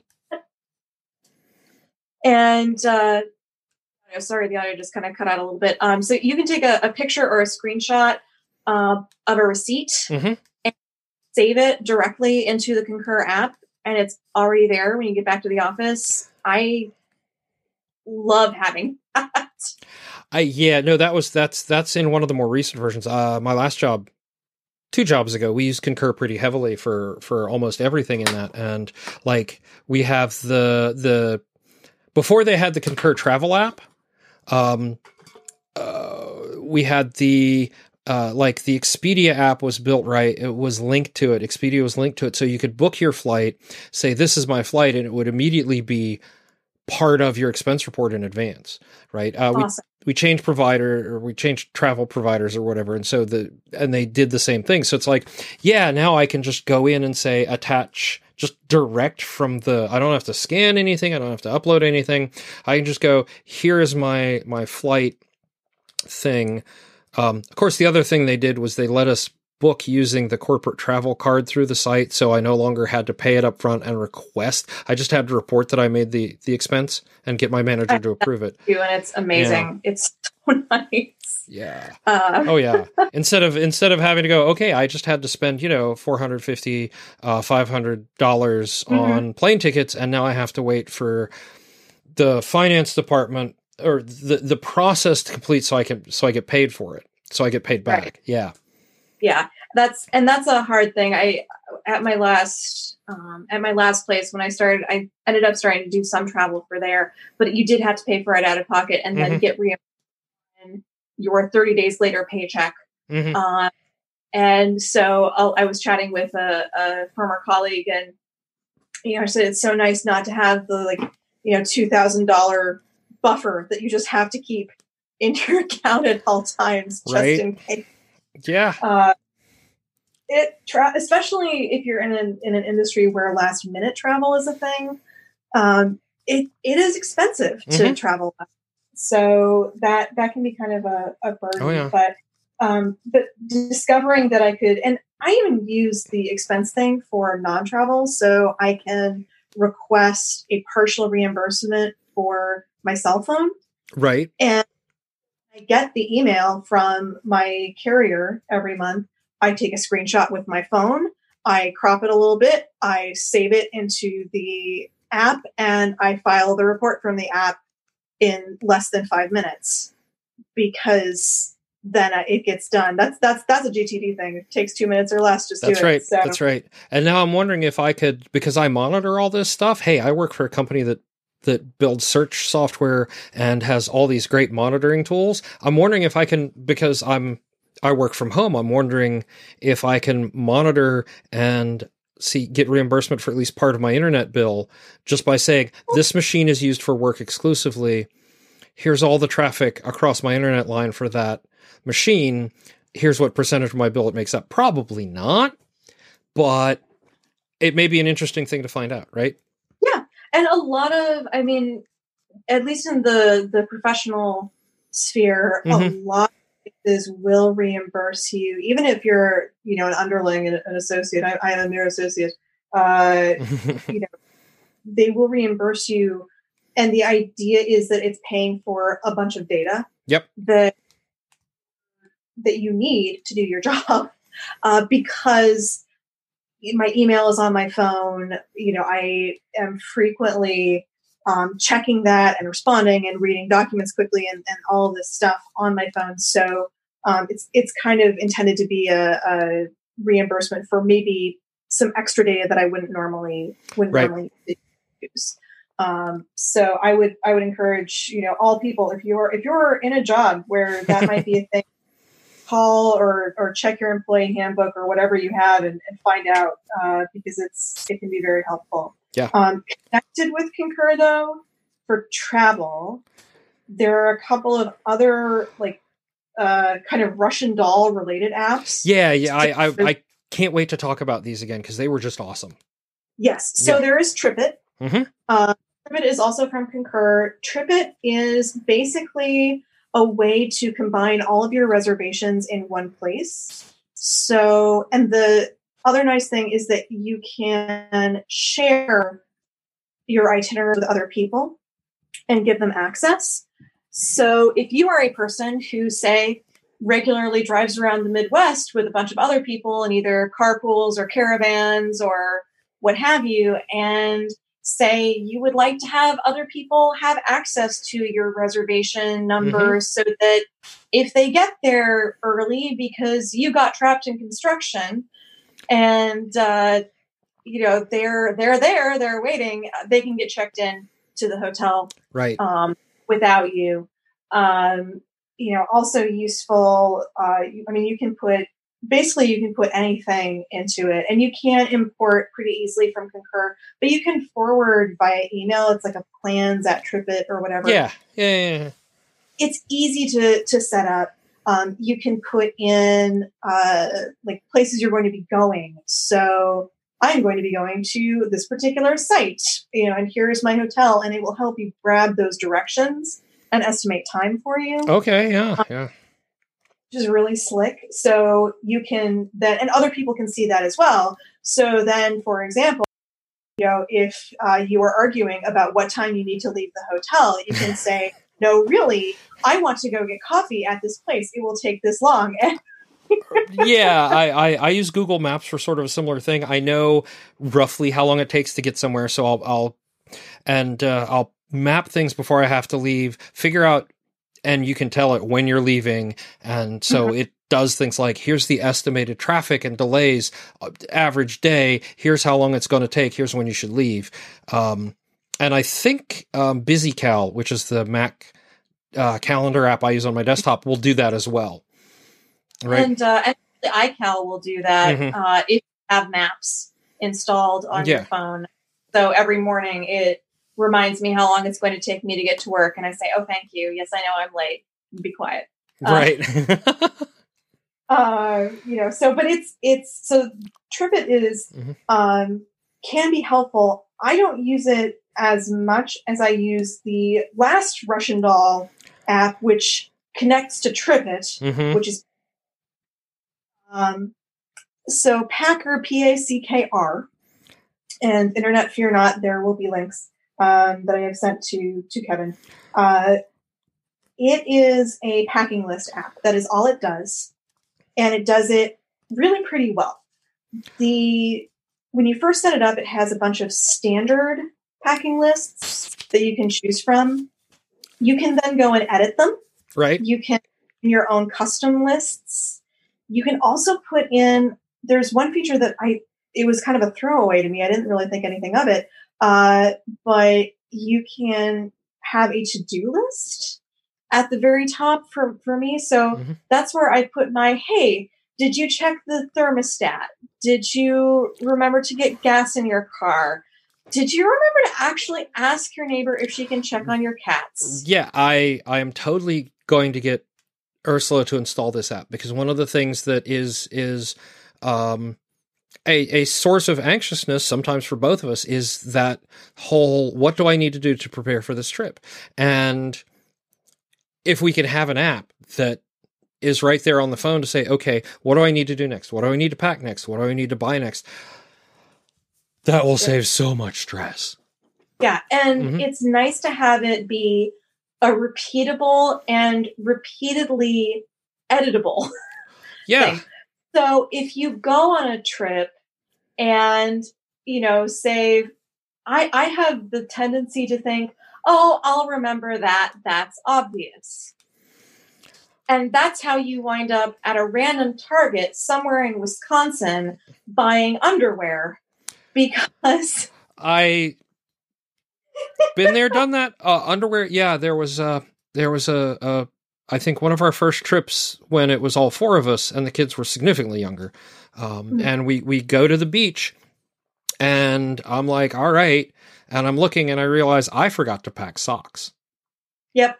And that was when, and Ursula was just like giving me so much grief. And that's when we found out she forgot to pack bras. And so, yeah. And then like one of the kids didn't pack underwear. So we're just like, so yeah, we had to make that run. She had to go to a specialty shop. The kids and I could just go to Target or Walmart. Not that I condone Walmart, but you go with what you can get to. It was just kind of ridiculous. Yeah. Yeah. Yeah. You only make that mistake like twice, I think. Yeah. I think I mentioned one of the places that I've been traveling is to another office. And for some reason, I actually was warned about this before I went by one of my coworkers. None of the workstation there has a mouse. They just don't. Yeah. They just don't use mice in this office. None of us knows why. And we're all working from laptops, so it's this tiny, crappy trackpad. Yeah. And I'm working in Excel, and everything is terrible. If you aren't a master at Excel's keyboard shortcuts, and I'm not, using Excel without a mouse or on a crappy trackpad is hell. I did kind of wander around and eventually found an IT person and just made extremely sad noises until they found me a mouse to use for those 3 days. Right. But that was a thing where I knew that it was a thing I needed to bring. What I had done was the last time I had put it on my list for that trip, and I put it on my list for that trip, but I had not gone back and edited my actual template. Oh, right. So it didn't stick. So there are some things about the Packer app that, just be aware that you can, and again, like, so you have your library of template lists that for each trip you can then modify. So you can say, hey, delete that. I'm not going to wear a dress this trip. Yeah.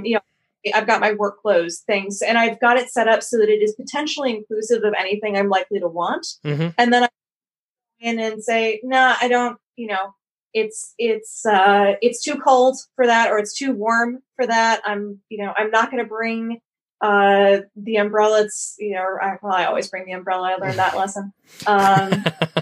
Yeah. Yeah.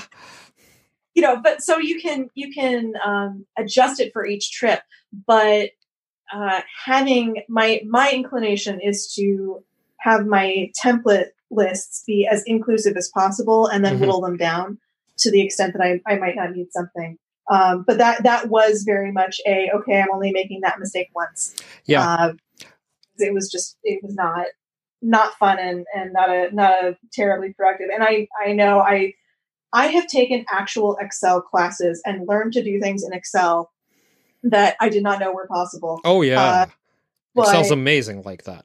But oh my gosh, it's phenomenal. And I just like, this is like, why didn't someone teach me this 5 years ago?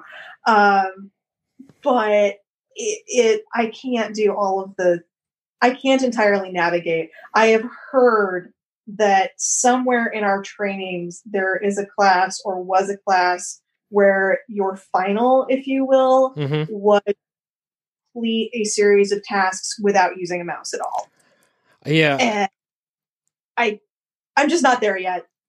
Sorry. And I actually know why you can do all that with it. It's from the days when Excel was a DOS-based program. And you didn't have mice, and you didn't have graphics, and you had to navigate everything with keyboards. And there were so many people, just like I think Lotus 123 and a couple other early spreadsheet programs. It was all keyboard navigation. You had to be able to do that, and so a lot of it is because even during that transition to graphical, a lot of people had all this muscle memory built up on how to do things, and it's just still there. There are a lot of really useful features hidden in some of these programs that have these long lifespans that you think, why would I need to be able to do all of this by keyboard? Well, sorry, 20 years ago, we didn't have mice. 20 years ago, we couldn't drag and drop and highlight. We had to do it with the keyboard, right? Yeah, and it's interesting to see, you know, how how things change like that over time. I'm perpetually curious about what's the next thing going to be, man. I don't even know. Probably like virtual reality or something. I maybe something planted directly in my brain to make it do what I want it to do. I would just be happy with AR, with something I could attach to my glasses and have the screens instead of having to have dedicated screens. You know, I kind of like the idea of one of those like sci-fi stations where you have like the console with things above it, and it's very that looks very sexy in the movies. So yeah, that's essentially augmented reality, right? It sounds very cool. So I don't know. Less cool, but also useful though. Before I can forget, is in it. So I use Packer. I use Packer for almost every trip I take now.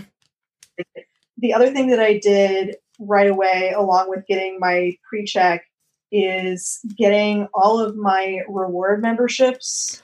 And mileage and all that stuff in order, and downloading the proprietary apps for those various providers. So the airlines that I fly most frequently, I have their app on my phone. The hotel that I stay at most often, I have their app on my phone. And even though I'm making the reservation through Concur and through work, it still shows up. Yep. Because, and that's another Concur related tip for folks who maybe haven't come across it yet or are new to it. Make sure that you put in those reward memberships right away so that when you make those reservations, it will automatically link to your account. Oh, yeah. So it's kind of magic, actually, to see, you know, hey, there's my reservation for this trip. And the reason that I think it's most important with the since I do have TripIt and Concur directly on my phone, I don't need it as much for a reservation reference for hotels, but having it for the ticket information for travel is really, really helpful. You know, I think that even with the hotel apps, actually, sometimes they're easier to navigate than the website. So, and it knows as soon as I open it, hey, I am currently staying at this hotel. I might be interested in knowing what time, you know, when does the restaurant open for breakfast? For me with the airline apps, the airline there's like a partner credit card, and I try to use that credit card specifically when I'm traveling, because the partner credit card, one of the perks of that is, other than, you know, accruing miles by spending money, is that you get maybe the first non-special upgrade. You're always zone 1 essentially, and your first check bag's free.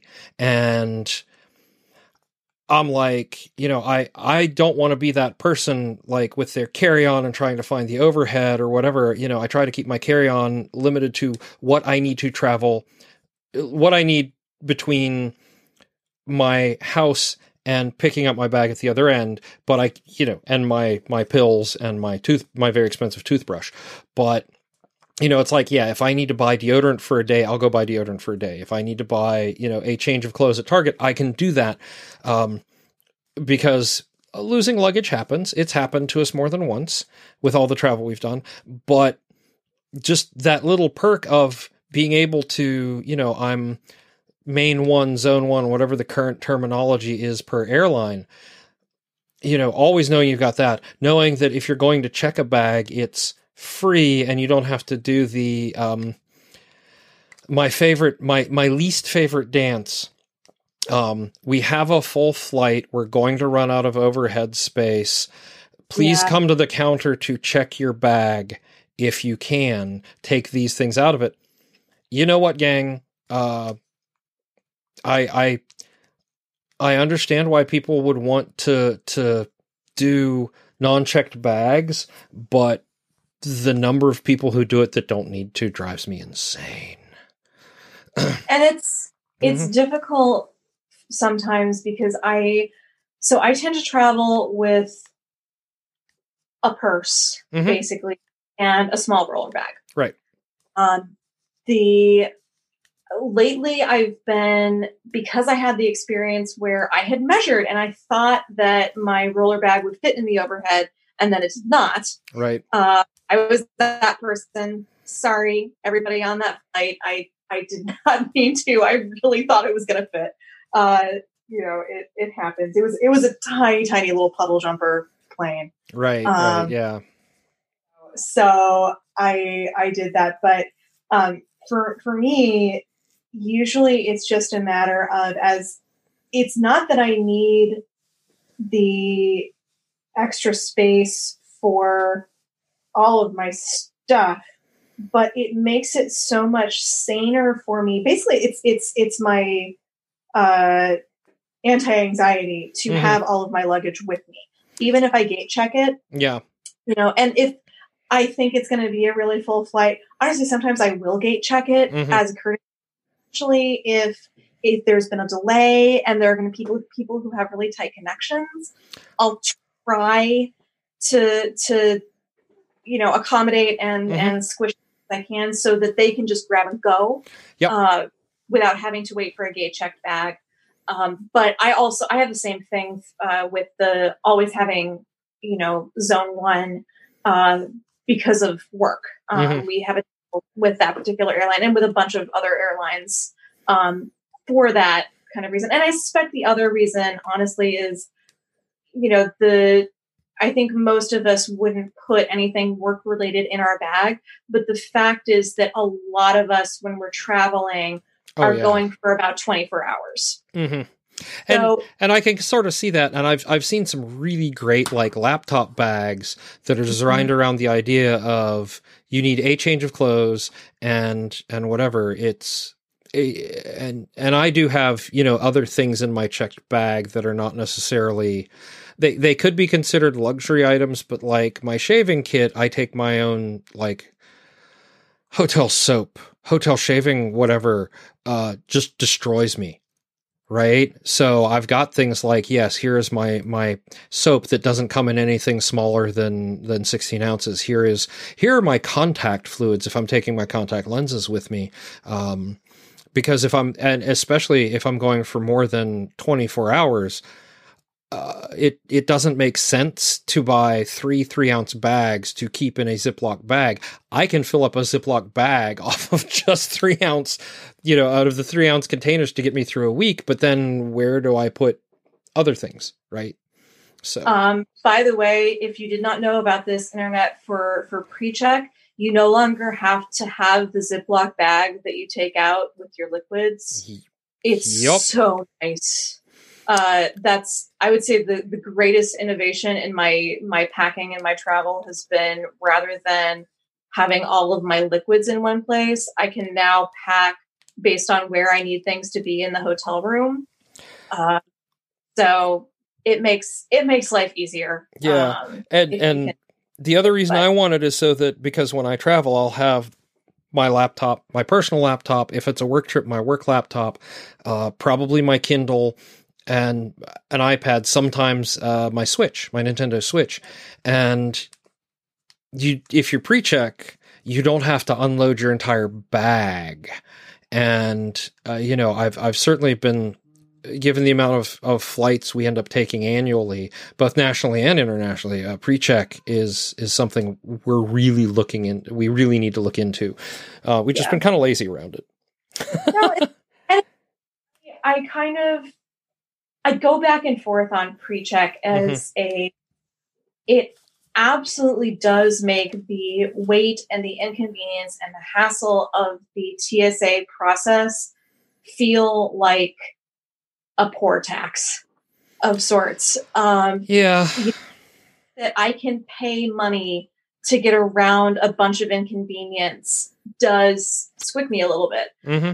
At the time, there's for people who, if you do travel for work, if you do it, professionally, there's also a certain point where it's your way to say, please put me in the line with people who know how this works. Yeah.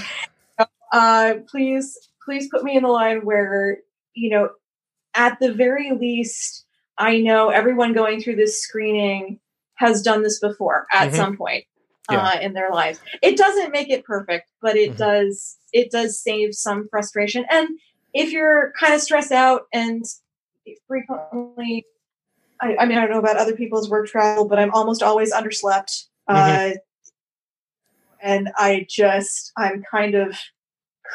usually the one in the airport clinging desperately to a caffeinated beverage and just praying that I arrive where I'm going soon. Right.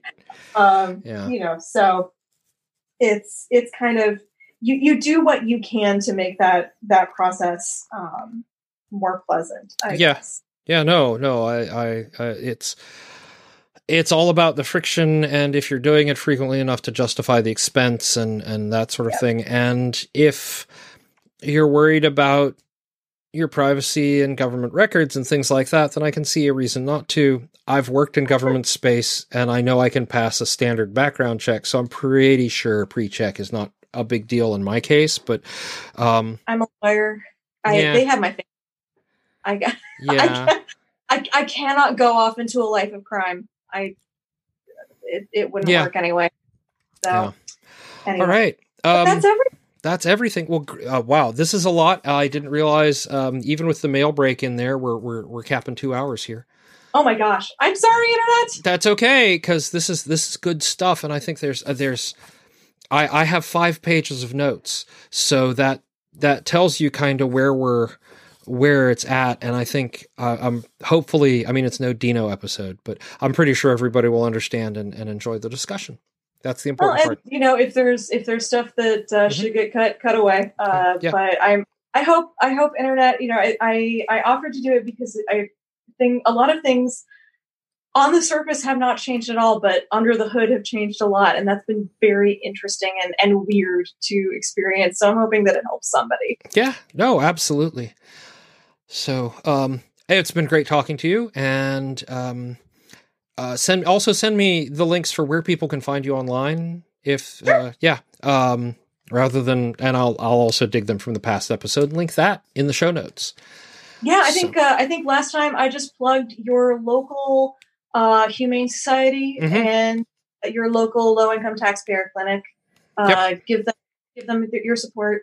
They need it there, and I'm sitting next to one of my Humane Society rescues. Yeah. Who, thanks you for your support of that work. So right on. So thanks a lot. And, thank you so much. Oh, you're very welcome. And for the people at home, we will be right back after this.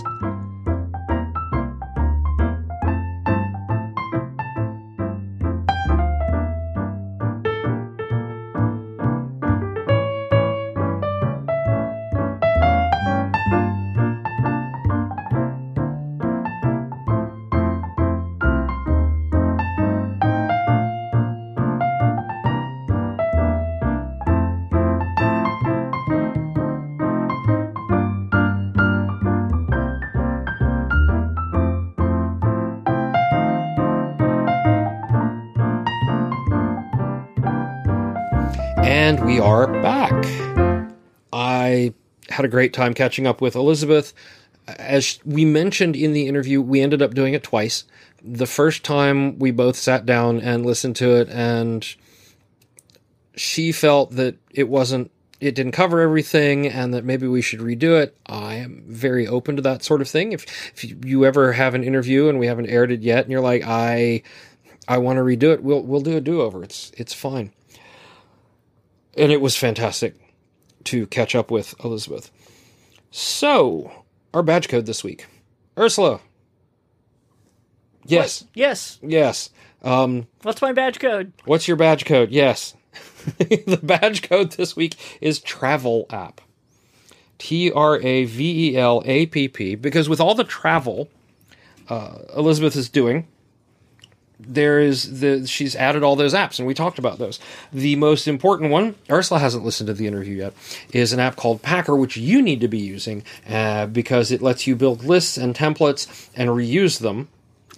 So that when it's time to pack for the next thing, you don't have to start over with a new list. You can just pull one in, modify it, and go. And I have like the day trip list and the week list and the con list. You can set all that stuff up, yeah.